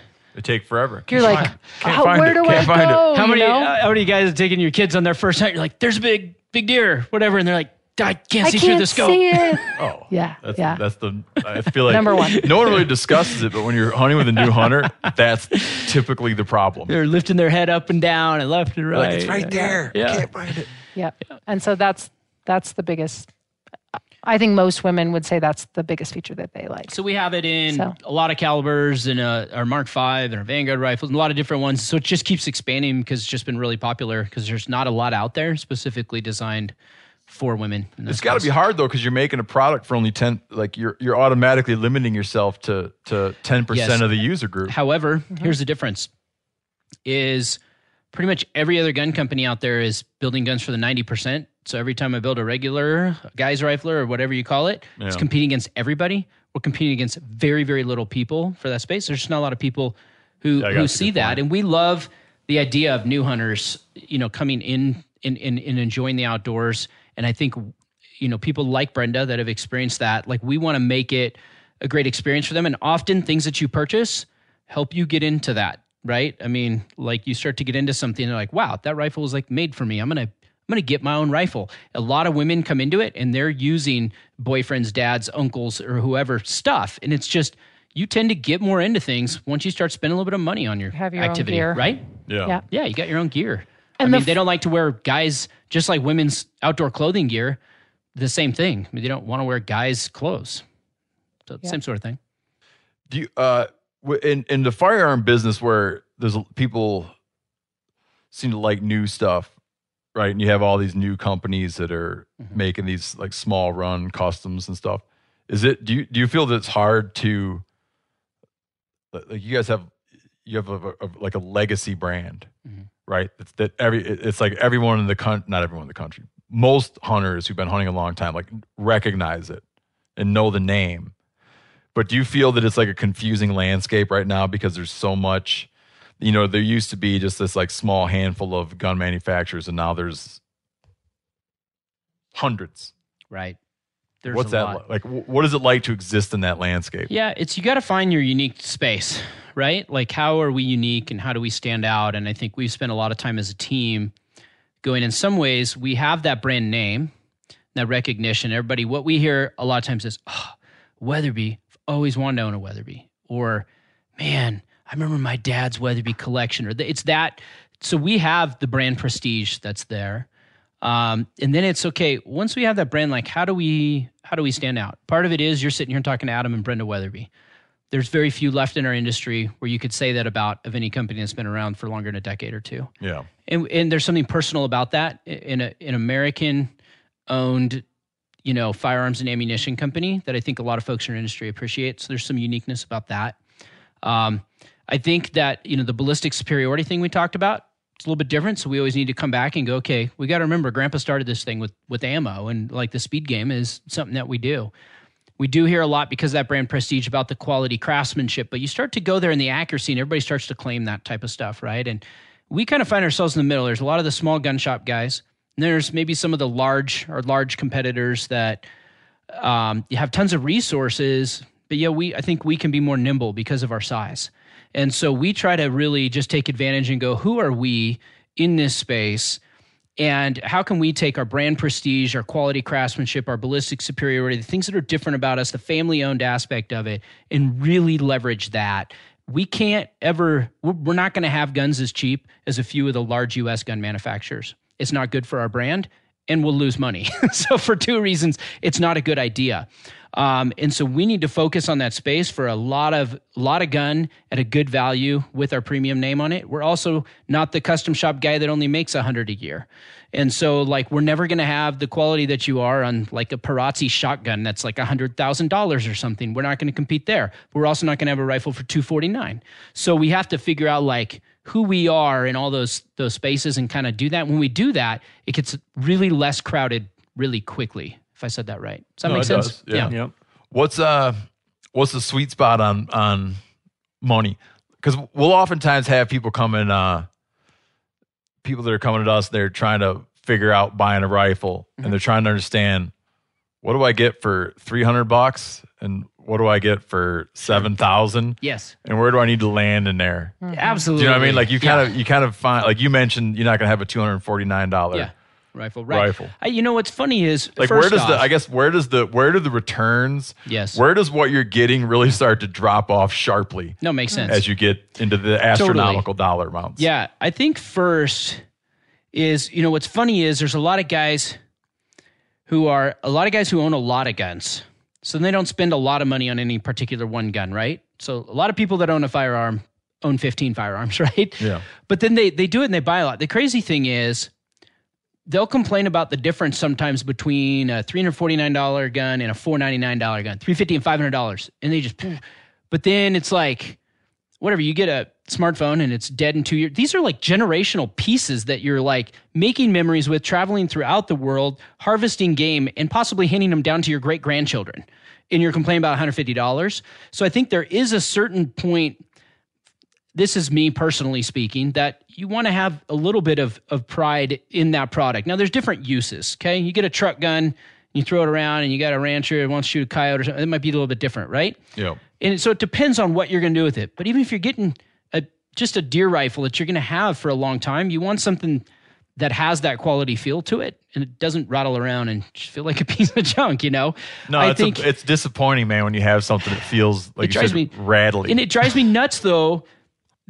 Sometimes over like $100, I'm like, guys, like you just went and bought a big screen TV at Costco last weekend. Like that difference could have just bought you a piece you'd had for 50 years and had pictures with on your walls and like handed to your grandkids. Like, so I'm passionate about that, right? Because that's what I do. And I get that. So I'm a little thwarted. But I think you get into a certain price point. There's a lot at the bottom. In the last 5 years, there's been a lot that's come out at the very bottom. There are decent, good shooting guns at the bottom of the pile, well under $500, okay, for a deer rifle. That did not exist 10 years ago. Under $500 10 years ago, there wasn't a lot of good stuff. There are some good shooting guns that will shoot well and harvest deer or whatever you're shooting. I think from there, if you're looking to get beyond that at all, there are other values and features. It's the quality. It's the way the bolt feels. It's durability. Cerakote's real popular, which is a coating on the gun, an all-weather coating, which then brings in the color aspect. There's, do you want a muzzle brake? Do you want a detachable magazine? So you start to get into a little bit of the features, that are on there. But the difference between like a $350 gun and a $750 gun is everything. Like from a quality and feature standpoint of what you get in the difference of those, if that makes sense. Yeah. And just even the tolerances, and you go to mount a scope up, and sometimes things are off. It's like all of those type of things that just kind of add up there. But I think what we're doing, like our Vanguard line, I think it starts at about maybe mid-400s to $500, about as cheap as you'd go in a rifle that has a Weatherby name on it. But where the trend has gone the last 5 years is actually towards more of the value added stuff that we're selling a lot in the $750, $800, $850, where they're like, man, I get Cerakoted, it might match with my camo, like that First Light Vanguard that we have, right? I think it's pushing about $1,000. It's selling like crazy for us because you're like, I got flutes in the barrel, which help the barrel to cool a little bit better. Plus, it makes it look cool. Looks cool. And it's supposed to make it more rigid, more accurate, all this kind of stuff, right? But plus, then you have the full Cerakoted flat dark earth that matches with the colors on the First Light. And it's got a muzzle brake, reduces recoil by 50%. All those things you're adding up. It's a gun that when you're sitting around sharing a campfire with people, you're like, a little biased, but you pull out your Weatherby and you're like, yeah, this is pretty cool. And there are other brands out there that are like that too. Obviously, I think that are on par with that. But you certainly do get those features along, not just the brand. But I don't know. That was my sales pitch, but I liked it. I do this for a living, so I'm pretty passionate about it. Yeah. I think life's too short to hunt with an ugly, cheap gun unless you have to, okay? So your economics if that's the case. Like I said, there are a lot of guys dropping money on big screen TV and all these other things. So then it's just a priority matter. And at that point, get a smaller TV and get a nice rifle, for crying out loud. That's what I think. But. Yeah, smaller, older truck too. Yeah, it's the $60,000 pickup and the $40 binos, man, which always throws me. Optics are the same way. Yeah. Or you have real nice optics and a bad rifle, or vice versa. So it's all, for a lot of people, they say they can't afford a decent rifle.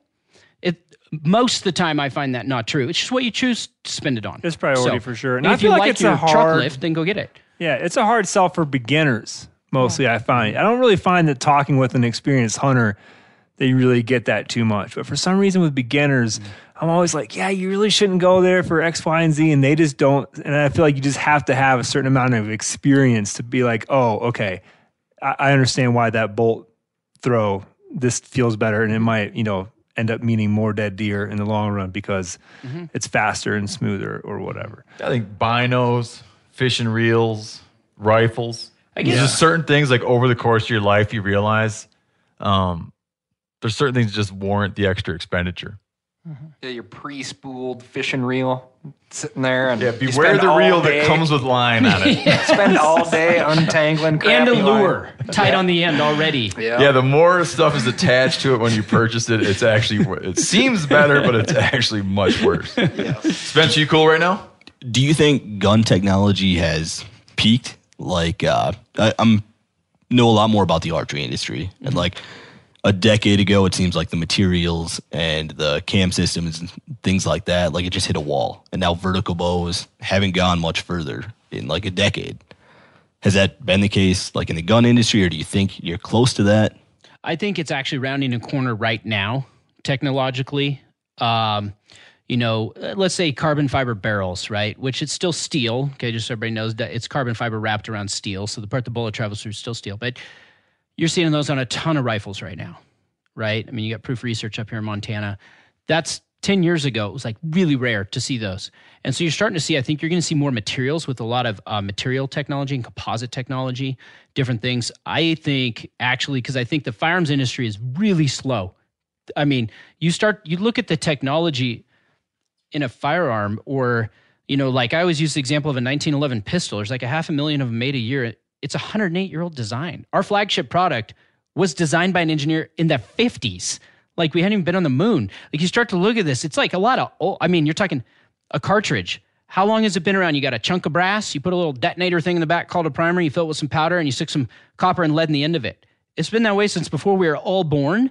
You look at, smartphones and vehicles and so many different things. I mean, this podcast, this whole internet thing, like this has stayed the same. So there's a lot of room. Through the atomic age, through the internet age, the fundamentals. Got my guns and my ammo. The fundamentals are just the same. So I think there's a lot of room, and I think in the next decade we're going to see a lot. Lasers. We hired a guy from aerospace that actually for 10 years. You guys did get a rocket scientist. We did. Engineer. Literally got an engineer that built a spacecraft that went to Mars. But he comes in and he looks at our industry and he just like laughs. He's like, boo-ha-ha, like guns are funny. Let's build real cool stuff. And so he's taking and I think bringing those outside things in rather than us that grew up with inside. It's like, it's got to be this way. You got to bolt action. It's got to operate just this way. Bringing in those outside folks are really going to help it, as well as more people in the industry makes it competitive. It's very competitive right now. Our market's not great. That drives people towards innovation. So I think there's actually going to be a lot, to answer your question, Spencer, I think there's going to be a lot of innovation the next decade. So in summary, it's far from peaking. Yeah, there's guys starting to make polymer cases okay. instead of brass. Like you look at the technology in the polymer type of stuff and plastics and the chemistry and all those things. I think from stocks to recoil reduction, optics is starting to see a lot more electronics in there, and just even your range finding stuff to your ballistics of how you run that and your apps on your phones. I think 10 years from now, it's going to be quite a bit different. So I should hold off like a decade before buying. No, with that said, go buy a gun now. Okay. I think that one of the things that becomes the slow movement is, hunters are like, I know there's a lot of people who buy guns that aren't hunters, right? Like most guns are not bought by hunters, they're bought by shooters. But you guys have said you always had a strong hunting focus. Hunters are like kind of anachronistic. You're like it's a traditional. There's a lot of people that you're not ignoring technology, but there is a strong tradition component. And you even mentioned you value the fact that your business is a family business. You value that your grandfather was involved. You were talking about like a gun that you can hand down, right? There's all these themes come up of some kind of, legacy attributes, right? And so there's people not a lot of left like that in this world. No one's like, the thing about this phone, man, is when I give this phone to my grandson, No. and My he makes a call, VCR. and he makes a call on it. Yeah. Like no one, right? Right. It's just not there. No, there is. And I mean, hunting at its roots is a very, Relational. yeah, it's relational with people, but and so usually your technology kind of goes away and you get in the outdoors to escape technology these days, right? So there is part of that, as well as hunting itself and the taking of game and harvesting of an animal and cooking it is a very old human tradition. Like, so just the roots of doing that and getting your hands messy, like it's a very just old thing. And I think there's part of us as humans that want to get back to our roots a little bit that way, you know? The single most valuable tool I have for chasing turkeys next to my scatter gun is the Onyx Hunt app. If I'm hunting turkeys, I'm using Onyx. If I'm not hunting turkeys, I'm using Onyx. I'm always using Onyx. I live by that stuff. I can't tell you the number of birds this app has put me on by allowing me to easily find new areas to hunt. It's invaluable. I use it all the time. Even properties I know super well. And I'm at my buddy Bubbly Doug's house. I'm using Onyx, and I've hunted this place a million times. With their compass mode, I can pinpoint exactly on the map where a gobble rang out from, and then figure out the perfect spot to set up. Meaning, if I'm sitting there, let's say I'm at Bubbly Doug's, I'm in the navel, and I hear pow, I'll like instinctively pull up Bubbly Doug's place on Onyx, and I'll look at the topography, and I'll be like, oh, that sucker must be over in that little opening over there. Waypoints also, and the ability to share them, okay, comes in handy every spring. Whether that's revisiting old waypoints where I've been on birds before or sharing them to buddies to help put them on birds. This app will help you find more turkeys. Onyx Hunt has a special offer for you too. Use code MeatEater to receive 20% off your membership at onxmaps.com/hunt this turkey season. Looking for the perfect gift to celebrate the moms in your life? Aura frames are beautiful Wi-Fi connected digital picture frames that allow you to share and display unlimited photos. These things are super cool as a gift, especially if you got mom, aunt, grandma, whoever, and you want to like keep them up to speed on what the family's up to, okay? It's easy to upload and share photos via the Aura app. And if you're giving an Aura as a gift, you can even personalize the frame with pre-loaded photos and memories. Named the best digital picture frame by Wirecutter and selected as one of Oprah's favorite things, Aura frames are guaranteed to bring joy to moms of all ages. You can share photos to the frame instantly from anywhere, meaning you share videos, photos from any device, and they will instantly appear on the frame, wherever it is in the world. There's no memory card required. Right now, Aura has a great deal for Mother's Day. Listeners can save on the perfect gift by visiting auraframes.com to get $30 off plus free shipping on their best-selling frame. That's AURAframes.com. Use code MeatEater at checkout to save. Terms and conditions apply.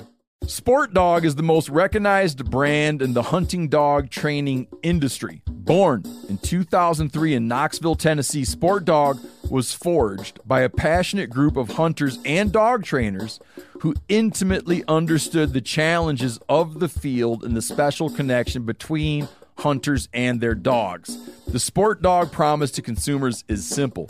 Gear the way you'd design it. Every product Sport Dog builds is meticulously designed and rigorously tested in the field, ensuring it withstands the toughest conditions you and your dog may encounter. Now, I've got two good buddies with what I would call really, really good waterfowl dogs. And here's one of those buddies, Max. Not the dog, but the buddy. I've used that Sport Dog collar now in multiple different states, US and Canada, different temperatures, all the way to negative 20 degrees, and it just doesn't stop working. I'm a fan for life. Get 20% off your first purchase using code MeatEater. So go to www.sportdog.com/MeatEater to learn more. I was down in Florida messing around with some guys one time, and they had one of those rifles where you have a laptop set up, and the laptop's actually tied into the rifle. You know what I'm talking about? Uh-huh. And I even just watching it made me feel dirty. I felt like when we found like some Hustler magazines in a ditch when we were kids, man. It was just like watching. I was like, I don't know. I'm getting real uneasy feeling. Like I wanted to turn and look the other way. Like something about it just made me uneasy. Yeah, I was like, man, I don't know, dude. Laptops, should we be plugging those into our guns now? Feels like No, it is. I mean, we do that Feels in our off. testing. Like we have an underground range, so we're testing as a company, trying to put good, safe, reliable, accurate, fast shooting stuff. So we need to have that type of stuff. For a consumer, it is true. And I had that same. There's some people who run to it very enthusiastically, but I'm just saying with me, it's not even a condemnation of the thing, but it's like me personally, I see it and I'm more, and I know Cal's this way. When I see stuff like that, I don't like lean into it. I'm more kind of lean away from it a little bit. But I use a laser rangefinder. Sure. I think there's certain things. One thing that I'm passionate about as hunters and conservation and getting people outdoors is we do need to stay as united as possible. And there are people that are going to be like, say, anti-technology and those type of things, or some people are going to gravitate towards it or away from it. If it's legal, if it's ethical, if it's good for the wildlife, the conservation, the habitats, all those things line up, then I think we need to be okay going, yeah, you can use that piece. That's cool for you. But even the long range hunting conversation, I get asked the question all the time, right? And how far is too far and all those different things of what that is. But technology's come a ways and it's like, so what, is there a magical number? Is it 400? Is it 950? Is it how many? That's not the answer. Right. But people are looking for that to go, where is that ethical? And there's so many things that come people into want it, to apply a number to it real bad. Oh, yeah. All the time. And there's people that I know that can shoot at 800 yards better than a lot of people can shoot at 300 yards. No, I've been with plenty of people. I'm like, for you, 100 yards is pushing it from what I've seen. Right. Exactly. It depends on their equipment. It depends on the person. So I think in general, I don't know. I think I definitely don't want to come against, like you said, hey, it's not for me. I'm not, it feels weird, feels dirty. But you know Shane Mahoney, you ever hear him? Yeah. I've heard him speak and stuff. I had dinner with him one time not long ago. This is the first time I ever hung out with him. And he was talking about the technology question. And he's talking about future generations or people who grew up in the outdoors wanting to engage their kids in it and get their kids excited. And he feels that all this language, I'm a little bit, I hope he doesn't hear this and feel like I'm misrepresenting his perspective. I think I'm getting it.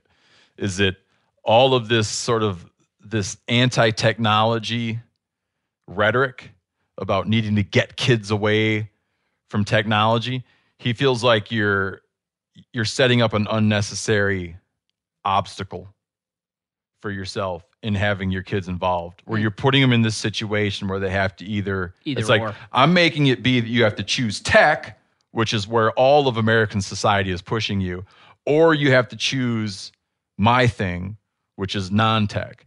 And he feels that if that's the game we're going to play and how we're going to frame this conversation up and position this, you will lose. We will lose. That's smart. That it's accepting that you can love nature and want to engage with nature and want to be outside, and that doesn't mean that you have to, shove all these other interests of yours away, and that there is room to have these two worlds come together in some way. That is it increasing? Now I'm getting beyond what he said, but I'm just extrapolating from his perspective. Is it increasing? Is some better than none? Would be one way of putting it, right? And so it's the thing.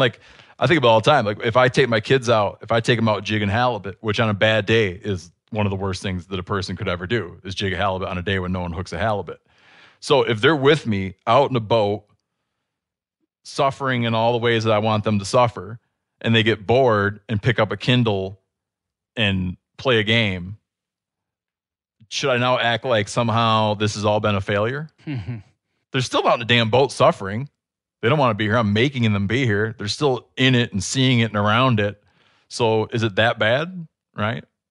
It's I always look at that question. Agree. And I kind of on one hand, I hate to see, I'm like, oh man, why do you got to do that? Well, you've been out here 6 hours.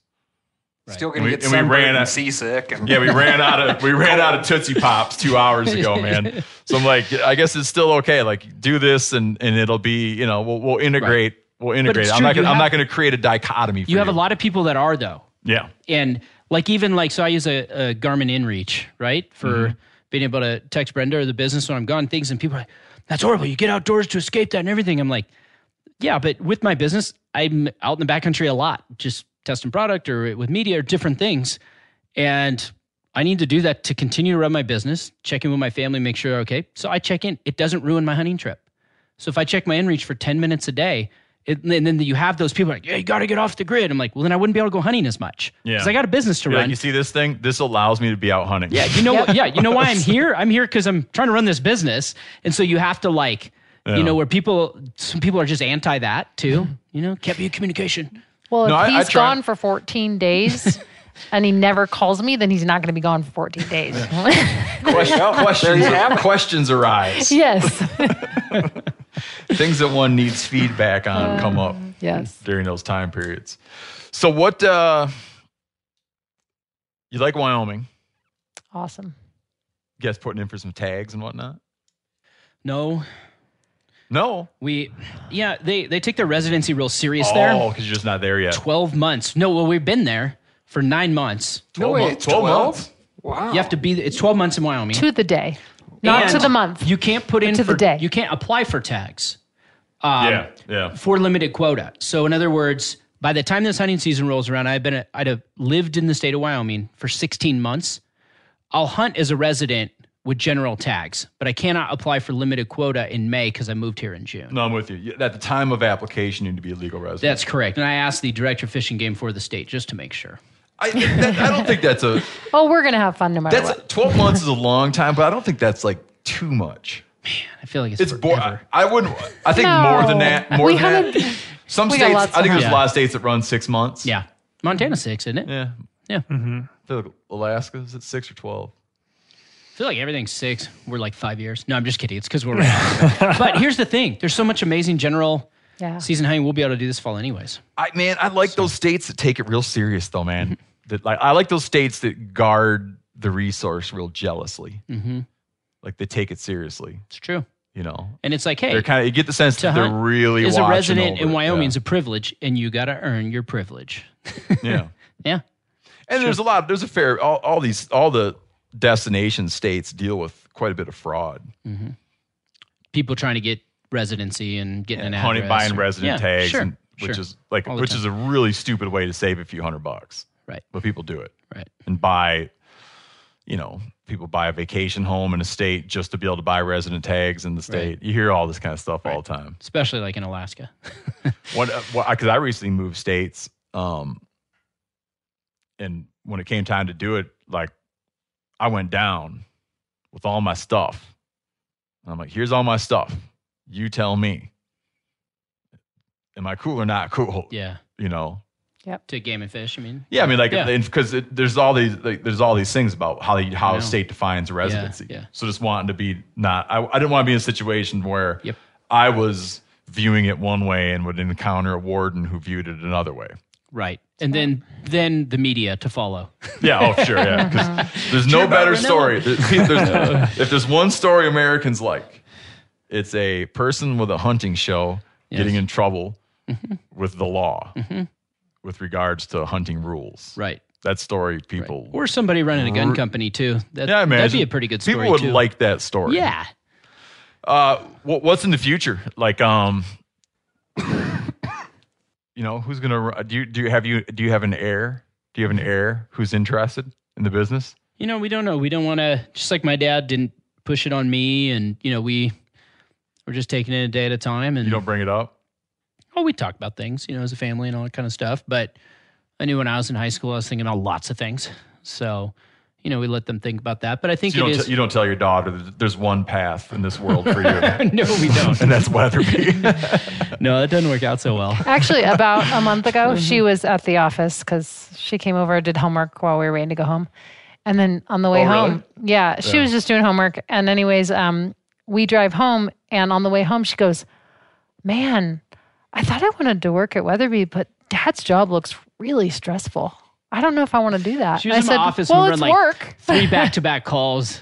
It Yeah. was one of those, well, she's here, and this is just part It's of running real. a business. You need to plan it out better. It's When she real. comes down, you just do like totally fun stuff. Right, exactly. Well, we do playing lots with a of fun It's like, stuff. oh, I'm just playing with a pinata in my office. We do fun stuff too, but work is work, though. Work's you work. know? They have to read X amount of pages of the employee handbook before they go to bed. Subtle things. Stuff like that. Yeah. But if you had to guess, If you had to guess, like, what do you think one of your? I don't know. You don't want to go on record because I don't want to take. I want them to do. They got to make their own path. Exactly their lives. So I wouldn't want anything that we do to help determine that, because I wouldn't have wanted that on me. My dad was really cool about that. Is that right? Where my grandpa was a stronger personality, that first generation entrepreneur. He's the one who started it. And so, like, my grandpa was just, die hard the business, which is awesome. That's why we're here today. But my dad, huge family guy, and just really, I think the pendulum swung a little bit. So he's like, with us, it's like, hey, it's a business and it's a blessing. It's an opportunity. It's a legacy brand and all those things. But like, hey, you got one life and I'm not going to tell you how to live it. Yeah, that's good perspective. Yeah. People would like to ask me, like, what are you going to do if your kids don't like to hunt as much as you do? Yeah. I was telling most people don't. Yep. Right. It's true. And that's the thing, like, we just, I think it's important as parents. I mean, we certainly don't want to parent that way, Just same thing with you. I mean, we're leading a business. It's fairly well known and you're doing the same. And it's like, at the same time, like, I want them to be Connor and Dana and who they are. Right now, my 8-year-old thinks he wants to work here. Yeah. My Right. 6-year-old wants to work at her on her aunt's ranch. She's got her mind made up about that. Can you plug something? Can you leak any cool things, or don't you want to plug anything? Man, I mean, just last week we launched a new shotgun, so we're excited about that. I know it was unpackaged on social media. Their Meat Eater, pretty good unpackaging of the product. We had a good laugh about What? Like, there's a thing when you touch, like, I like a lot. Yeah. Is there's when you touch the stock, Mm-hmm. it's got a nice grippy but not too grippy. Mm-hmm. And Giannis used the word tacky. Mm. And someone was like, well, tacky has a negative connotation. I'm like, I don't think in Giannis's life he has ever declared something tacky in a negative way. Maybe Like, someone, but not something. when he says tacky, It does. means It has a little grip to it's it. got the like, but not too much. Because sometimes people will do that and it gets like sticky. Yes. Or it doesn't move. Mm-hmm. Do you know what I mean? Like If you when you want it move to slide through your hand, it won't. That's what I'm trying to Yes. say. Like it winds up feeling like Yeah. when you move, it kind of brings your skin. What am I trying? Help me out here. Yep. It like I understand your what you're skin saying. grabs it and twists and stuff. But this Yeah. is like grippy, but not Too grippy. sticky. Right. You hit the right. You really, and it's. I don't know if it's Hit something the right you guys. grippy tackiness. I don't know if you guys focus on it, Yeah. but you really hit the right tackiness. I'm sure someone thought about. Yeah, there's no You- get accidental. Tackiness. You don't get accidental tacky. It is. I mean, how a gun looks is really important. Typically, people purchase a firearm without firing it. So you have to sell it That's a good on point, other man. things. That's a So good you go point, to a yeah. gun store, like we always laugh with the bolt action rifle. First thing everybody does, and we'll be at gun shows, and these are buyers for big customers or these things. And as soon as you hand it to them, what do they do when they examine it? Every time, cycle that bolt. They pull it back, and they kind of do that a few times. And then you give them another model with a different colored stock. They do the same thing. It's the same darn action. And you'll give them 5 guns, and they got to cycle it, and it's just different colors, right? And so you tend to. There's something about it ergonomically, though, with a firearm of how it makes you, how it feels. It's how it looks first on the gun shelf, and then second, how it feels to the touch.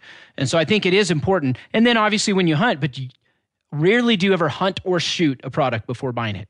Most of the time, it's just how it feels in your hands. That's a really good point. I never thought of that, man. Yeah. Like the thing that it's supposed to do, Right. you haven't You done go with test it. You go to buy a new truck. You haven't can- done it with it. You can go down and drive a truck usually and get a test drive.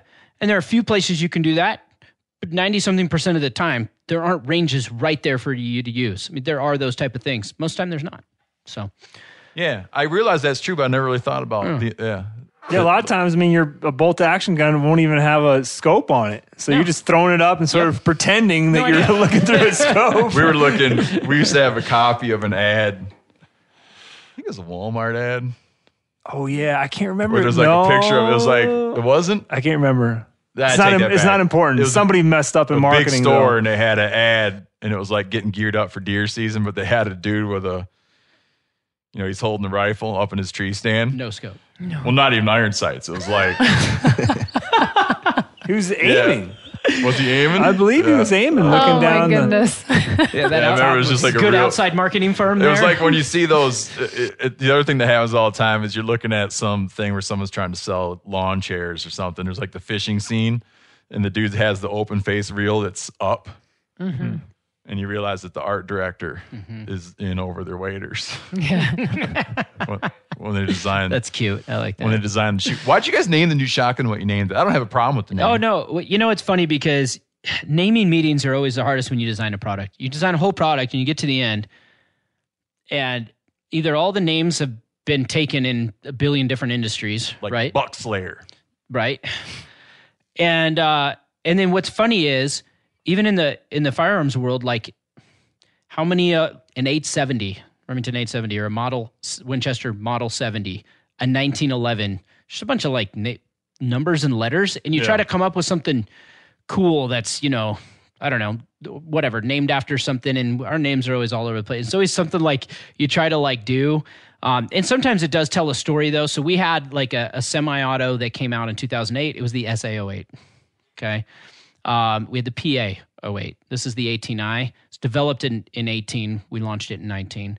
At the time we named it, we were hoping to launch it in 18.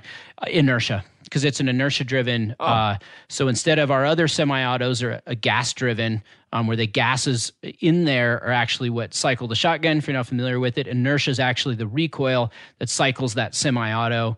And so that inertia system, so it's the 18i, developed in 2018 inertia system. So that's one thing we noticed. If you take it and just bolt. Gently tap it, correct, it'll. That's like a little right. The bolt will kind of go, and that's why it's so much easier to like bring a bolt back in an inertia semi-auto than in a gas semi-auto, because it's made to come back easy and cycle that way, and it's the recoil that actually, you know, causes it to cycle. Once you shoot an inertia semi-auto, for me, a couple years ago, I switched over from a gas one, and it's just smooth, light feeling. That thing ergonomically, that thing is nice, man. Yeah. You guys got one of the black synthetic ones? Yeah. And then Yanni took a crack with his last night. I haven't. 26 cracks. Cool. You took 26 cracks. Oh, my cheek is with 3.5 inch. No, I was just shooting 2 3/4, but I got through them quick. Shooting turkey bullets.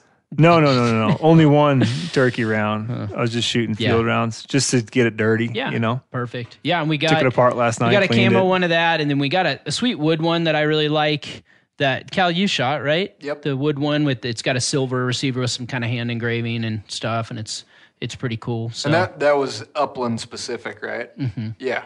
It's not chambered for 3.5 inch for the big waterfowl kind of guys. So. Thanks, Dad. Yeah, so that just launched. We're going to launch more rifle stuff, more cartridge stuff later in the year. So we have the Wyoming commemorative model's been kind of fun. We just said, let's make a really nice, expensive rifle with all sorts of Wyoming stuff on it. Who's that dude down there? And just make it blink. Steamboat? Yeah, it's like the state symbol, man. Mm-hmm. It's the University of Wyoming, like mascot thing. Yeah.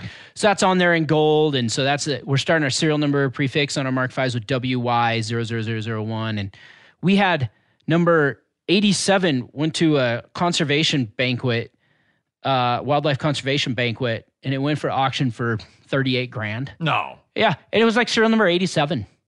So it's like people in Wyoming just love the move. We feel just. What group is that? Received with open arms, Wyoming Sportsman's Group, WSG. It's local in Northeast Wyoming. They do a lot up there locally. All the funds stay there locally. Are people in Wyoming pretty receptive to you guys moving there? Unbelievable. It's so cool. I think coming from where we came from, and it's just it's not just Sheridan community, but Wyoming. I mean, former Governor Matt Mead was a big part of recruiting us. I mean, it's the whole. He's a good dude, man. I like state. that guy a lot. Yeah. Just even outside of outside of politics, just hanging out with him. I hunted turkey with him last year and antelope last year. Humor, man. Dude, you just feel like he's just a real dude. Yeah. You know? So we couldn't feel more at home. And we'll say that all the time. Like there was a lot that went into a few years of searching, where to move a 70-something-year-old business. And we just are like, we nailed it in Sheridan, Wyoming. Mm-hmm. We did. Didn't we? I mean, it's amazing. Do you like being there, Brenda? Oh, yeah. Yeah. It's been a lot of work to get there, but we're coming along the finish line here, getting our offices moved in. It's been a tiring couple of years. Yeah. I mean, it's just, to do that, move your manufacturing, lose employees, train new ones, build a 75,000 square foot facility. Like it's short-term pain for a lot of long-term gain. And the long-term gain's like going to start now, and the short-term pain we're hoping is ending soon. It's just a lot. It's a big, because in the midst of doing all that, like you still have to be competitive. You still got to launch new product. You still got to market. Business doesn't stop for 2 years. So it's in addition to kind of the normal everyday thing that's out there. So we'd never moved a business, and it's hard, but Weatherby's gonna be so much better for it. Yeah. So. We're neighbors. Yeah, we love it, man. Just right down the road. Yeah, and then people that follow our stuff, that follow the whole Meat Eater universe, you'll be seeing a lot more stuff from Weatherby because we're going to be working pretty closely together, which is real exciting for all of us. People this last week, so we kind of posted, we're going to start working with you guys some more. So people are saying, you can do a Meat Eater rifle? Already asking about fun stuff. So It's going to shoot lasers. Dude, technology. Yeah. No, it's going to use a lot of this old style things. Yeah, we're going to use really old technology. Just make it look cool. It's funny you mentioned when you see someone pick it up and they work the bolt. Mm-hmm. What do you look for? Like when you see someone pick up a rifle, what do you want to see them do? The trigger? Like what do you see when you're like that's a discerning eye? I don't know. I honestly work the bolt. Yeah, of course. Because you want to see Everybody like does. how sloppy and weird it is. The play. And then I'm Yeah. interested in the trigger. Those are the two things. And then a lot of Very times interested people in the will trigger. shoulder it, even if it doesn't have a scope on it. They want to see Balance. how it shoulders in that balance. Obviously with a shotgun in particular, but even with the rifle too, I think. Yeah, people are For into sure. People are into triggers. Yeah, the bolt and trigger are the only two things that move that you can actually manipulate. Otherwise, you just sit there and fondle the thing, and see how tacky the stock is. Dude, I It's like just enough tack. Yeah. Another thing with that, having the right tack, I think that the Mark V has, like everybody, for a while, everybody wants everything so damn light. Yeah. But you don't want it to be heavy. But I think people, like the light thing has gotten a little, I know that you probably have a lot of customers that really want ultralight. But there's there's the carrying it and shooting it. Mm-hmm. And there's a sweet spot. There's an intersection there. It's true. Where I think it lands well. Because I had a custom rifle a few years ago that guy made it, and I went back to get a heavier barrel because I felt it was like too light. When it came to shooting it, like It when jumped. I shoot off my backpack all the time. And when I laid that thing on my backpack, it just didn't have that like thunk. Like it didn't lay on my pack in the way where I felt like it was laying there. It just felt too light. Yeah, I love light. Chopsticky. I love light. But I agree. But that's the difference. See, if I hunt, I don't mind that because I pull the trigger hopefully once, sometimes a little bit more, but hopefully once, but I carry it around for hours upon hours upon hours. Yeah. I don't know. Because I think I had one too light this last season. It just doesn't feel right. I felt good Oh, toting them around is great. walking, but it was bouncing a little bit. And I was like, oh. My brother used to have a rifle that was 13 pounds, but not because it was like a souped up rifle. It was a garbage 13-pound rifle. But he just really liked it. He said, when I lay that thing down, man, I feel like it's like I'm going to kill something. Yeah. It's not going anywhere. Well, just like every other consumer product, we have a little bit light and a little bit heavy and a lot in the middle. Yeah. Because everybody's got Personal their preference. It is. We're going to get after some turkeys with the new shotgun. Cool. Where are you guys going? Everywhere.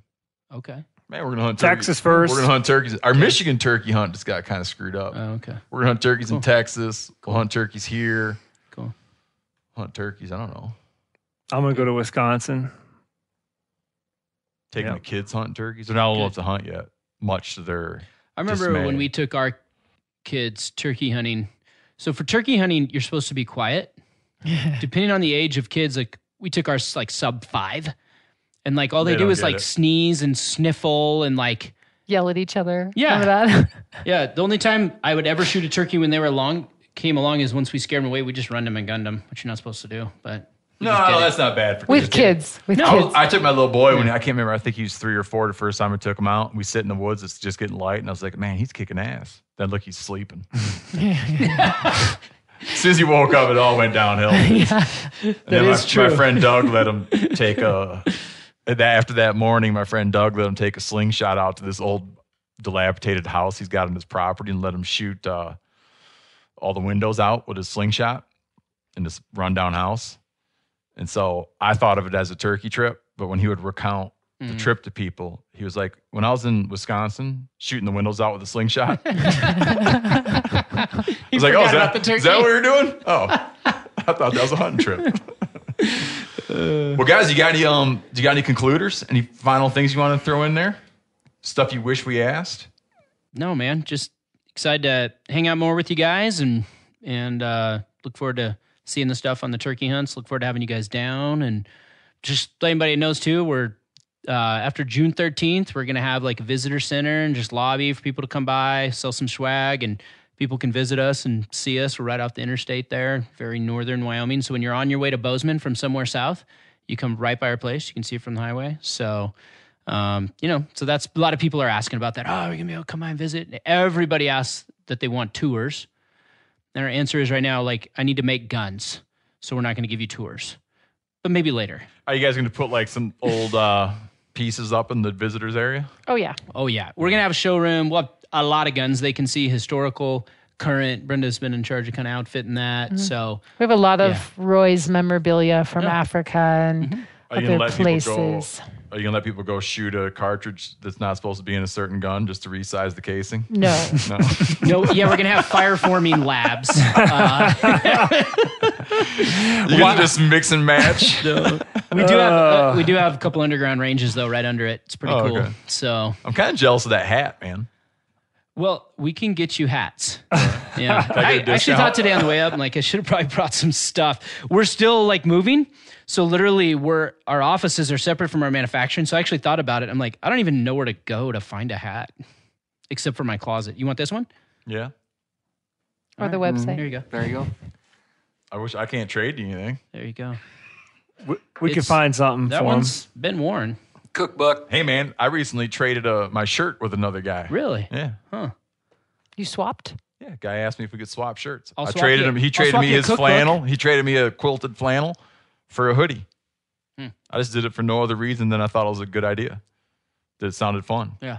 So you just got screwed because I didn't give you anything. Well, no, I'm gonna get a cookbook from. You're drinking one of our. You're drinking one of our LaCroix. You're attracting a lot of bartering to yourself. Right? Yes, you are. Yes, you are. Brenda, did you have any concluders? Anything you wish I'd asked you about? Concluders. I got a concluding question for Brenda if you want to think about what your thought is. I guess I want to know what the go-to wild game meal is in the Weatherby household. Oh, gosh. Well. Yeah, or one of them. The one recipe you wish everybody knew about. Doesn't have to be fancy, but she just took back a marinade from her first Africa trip. I use that a lot. In Western wild game all the time, and it's really good. That's probably the go-to. That's probably go-to, but I do a mean antelope curry. I do elk is very popular in our house. We had actually, your lettuce wrap thing that you did with the mountain lion. Yeah. So I did that with pheasant. Just because I didn't have any mountain lion. Cal made mountain lion lettuce wraps. Yeah. That's nice. It was awesome. But I did the chili sauce and all that because you left that in my kitchen. And I'm like, oh my gosh, this is great. I'm going to doctor this up. So. Well, ask Kevin. So we got to cook in the Weatherby kitchen. Yeah. Which is I'm quite jealous of. It's a sweet layout. Got to get some blinds on there for filming though. Nope, that's a Mountain View. Mountain View. Yeah. He keeps saying that. I'm like, no, we're not putting blinds on. No, there's a tint. There's a window tint you can put up. Oh, okay. You still see the mountains. We can have one of our guys tell you how to do it. Okay. Yeah, but yeah, we had a great time cooking. So I did kind of like a larb lettuce wrap deal, and then larb. Yeah. What's that mean? It's that. Basically, it's like a hand grind. You dice meat until it looks like ground. how lettuce wrap, the meat, the cut on lettuce. That's I've never heard that word. Yeah. Yeah. I believe it's Thai. Yeah, it was like a Thai lettuce wrap. Man, we used to make a lot. That's one of the things that my kids would love, and I haven't made it in forever. Oh yeah, dude. Where could you put some coconut in there? I did peanuts, toasted some peanuts. Man, I'm gonna make some lettuce wraps because the kids would eat that up big time. Because they like fidgeting with stuff. Yeah. Is that a word or an acronym? Larb. It's a word. Look it up, Giannis. Check them. You never got back to the other what you were supposed to be checking earlier. You're supposed to be checking what grain means. I got it pulled up, man. Yanni's all It's backed just, up on research. As you all know, it's difficult to interrupt sometimes. Brenda got one of the mountain lion. Oh, you didn't get a mountain lion sandwich. I didn't get the sandwich now. Yeah. I had to go to work. I was trying to make pork chop John sandwiches out of mountain lions. Mm-hmm. And it turned out way more like a Chick-fil-A sandwich. Gotcha. And, it's not horrible, though. Oh, man. Apparently there's a lot of fans of Chick-fil-A out there. People were very excited about that when I posted it up the other day. While Giannis does his research, I'm going to tell you, remember we were talking about length of pull? Yeah. I'll tell you a quick length of pull story. I suffered from Lyme disease some years ago, and I had a lot of problems with my nervous system while this was going on. And then one problem that really surprised me, and this is as I was just beginning to figure out that I had Lyme, but I needed to measure my length of pull. So I had written LOP on my hand, and I'm sitting at my desk. And all of a sudden I look, and I don't know what that means or why it's there. And I had a amnesia bout that lasted about 2 hours. Oh, wow. Where I lost track of about 24 hours of time. So I didn't know when I looked at I was writing, and I was writing a document. And I look at the document, and nothing on the document makes sense. And I can't figure out where it came from, to where I think someone wrote it on my computer. They knew what I was supposed to write about, because I knew that I was supposed to write about it. I could remember that. I couldn't remember writing it. So I started taking passages of what I wrote, taking blocks of it and putting it into Google, trying to find where it came from. Because then I thought I must have cut and pasted someone else's article. And I couldn't find it. And I started taking shorter and shorter chunks and putting them into Google. And I couldn't find those combinations of words. That's weird. And I had a book on my desk with a sticky note with the guy's address on it. And I knew who it was, but he had texted me or whatever that morning to send him a book. So I wrote the address down. I couldn't figure out why I had a book laying there with that address. And then it just started expanding outward, and I couldn't remember anything. But yeah, the first glimpse was like, what in the hell does LOP mean? But you figured it out later. Yeah. Is that common for Lyme disease? No, and it's like I went down. Yeah, things like that can happen. There's a lot of sort of mysterious parts of it that happen. And when they diagnosed it as global transient amnesia. But it's never happened to me. I've been alive 45 years. I had Lyme disease for 5 months. And it just strikes me as unusual that at the same time that my elbows were numb, my knees were numb, I couldn't go downstairs without holding the handrail. All these other problems. Like how would it be that I had a 2-hour amnesia bout within the worst of that 5 months that was not related? It just strikes me as like, how could it not be related? So what happened, like the 2 hours, like literally, was it like that next minute everything came back to you, or did it gradually come back? It left instantly. I mean, instantly. It was like just snap, and then it trickled back in. Interesting. Wow. I left. I was working at the production company that makes Meat Eater 0.0. I was working in their offices for the day, and I got so nervous and was so disoriented I didn't tell anyone what was happening, and I left there. And then other parts, like I couldn't figure out how to get home. So that wasn't like a yesterday thing, but I very much knew who I was and what I did, my wife. But other things slipped. Like I couldn't quite think of how to get home, but I knew enough to call my wife. Were you in the CIA? No. Okay. But for a minute, I wondered if I was. Yeah. You were Jason Bourne or whatever? Yeah. Dude, it was so... And then once I got to the emergency room, stuff was coming back. Yeah. And maybe an hour or two later, it was all back and everything made sense. I'm like, I was going to send Mark Boardman this book. I need to measure my length of pull. I remember writing the thing. It was... Wow. If there was a drug you could take that would do that to people would take it just to be tripped out. Of course. Yeah. Wow. Or get Lyme disease. And to call your wife, I'm like, I don't understand what, but something is happening. Yeah, that's scary. And she's like, tell me something. Where are you? Yeah, don't move. Yeah, she says, Yeah, don't move. Yeah. She's like, don't try to do anything. Yeah. I'm like, I'm just going to stand here. But something wrong is happening. Wow. Oh, dude, it was scary. Did you find it? Yeah. Okay, first question. Is Cal right or wrong? He's right. I mean, and this is can be a complicated recipe, but yeah, it's most of these recipes were Thai, and it's basically like a Larb. Thai version of like a chicken salad. And this doesn't have it wrapped in lettuce, but I don't see why you couldn't. But yeah, usually the crunch is either like a toasted sticky rice or some nuts. And then all sorts of fragrant herbs that go in there. The mint in there is Cilantro But they and use the mint. word larb. yeah, cilantro and mint. Fish sauce, coconut, lime juice, chili flakes, green scallions, cilantro. Steve, if you're looking for a recipe, Danielle Pruitt has one on themeateater.com for Thai venison lettuce wraps. But did she use the word larb? I feel like that's familiar. I think she did. See, I wonder if I've There been you looking go. at it but didn't know what I was looking at. In the Newhart household, what's hot right now for cooking? I just got a sous vide, so a lot of sous vide stuff. Experiment with that whole deal. Yeah, and I do all the cooking, so I can like throw it in the sous vide pot before I come to work. It's ready when I get home. So big fan of that. You got the same setup where my wife doesn't like to cook. But I like to cook, so it works out good for us. Yeah, I enjoy it. Okay, then the other thing. Yeah, tell me what a grain is real quick. The ancient grain, Then we're gonna wrap her varying up. from one culture to the next, was defined as the weight of a designated number of dry wheat or other edible grain, kernels taken from the middle of the ear. That's what it is? It ended up being the original basis for the medieval English inch, which is defined for instructional purposes as a length of 3 medium-sized barley corns placed end to end, which ends up being about 2.54 centimeters, which I believe 2.2 is 1 inch, right? So they were damn close way 2.54. back in the day. There you go. It's 65 thousandths of a gram or 1/7,000th of a pound. One of our camera guys was working on a side project, and it was about people trying to define what a kilo is. Because just the importance of having it be standard.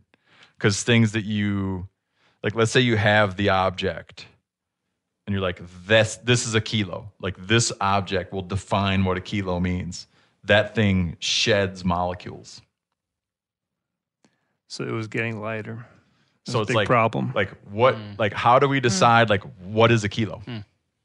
Or how do we decide? Like what exactly is a second? You ever look up numbers in the dictionary?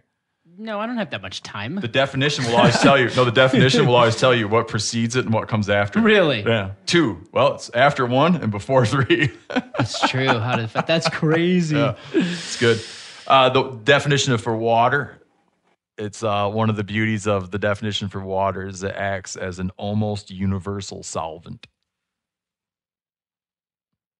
It's good stuff, man. You guys are glad you made the trip now, huh? Yeah. When you're flying home, you'll be thinking about that. Right.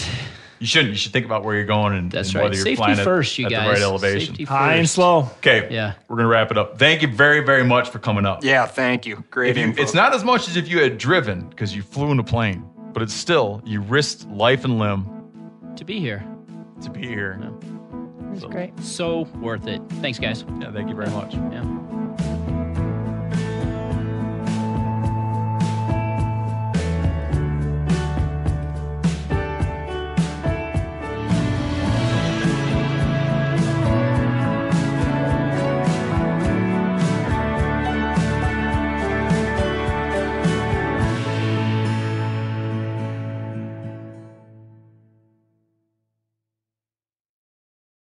Hey, I'm excited to share our newest sponsor here on the Meat Eater podcast, which is Poncho Outdoors. The reason I'm excited is I buy their shirts anyways. Dude, they make some good shirts. And they even have an option where if you're like a skinny dude, you can click like the skinny dude thing. It's great. Based in Austin, Texas, Poncho is committed to crafting the world's best outdoor shirts for men.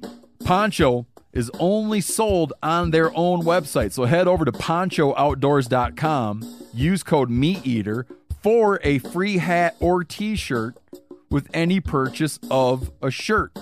Poncho offers free shipping and returns, so you can try them out risk-free. I'm sure a lot of you guys remember the old ceremonial hunting tradition of eating the heart out of the first animal you kill. Meat from those organs are among the most nutrient-rich foods on the planet. You can get those same benefits your ancestors craved via convenient daily capsules from Heart and Soil. Find out more at heartandsoil.co. And remember, use code MeatEater for 10% off your purchase.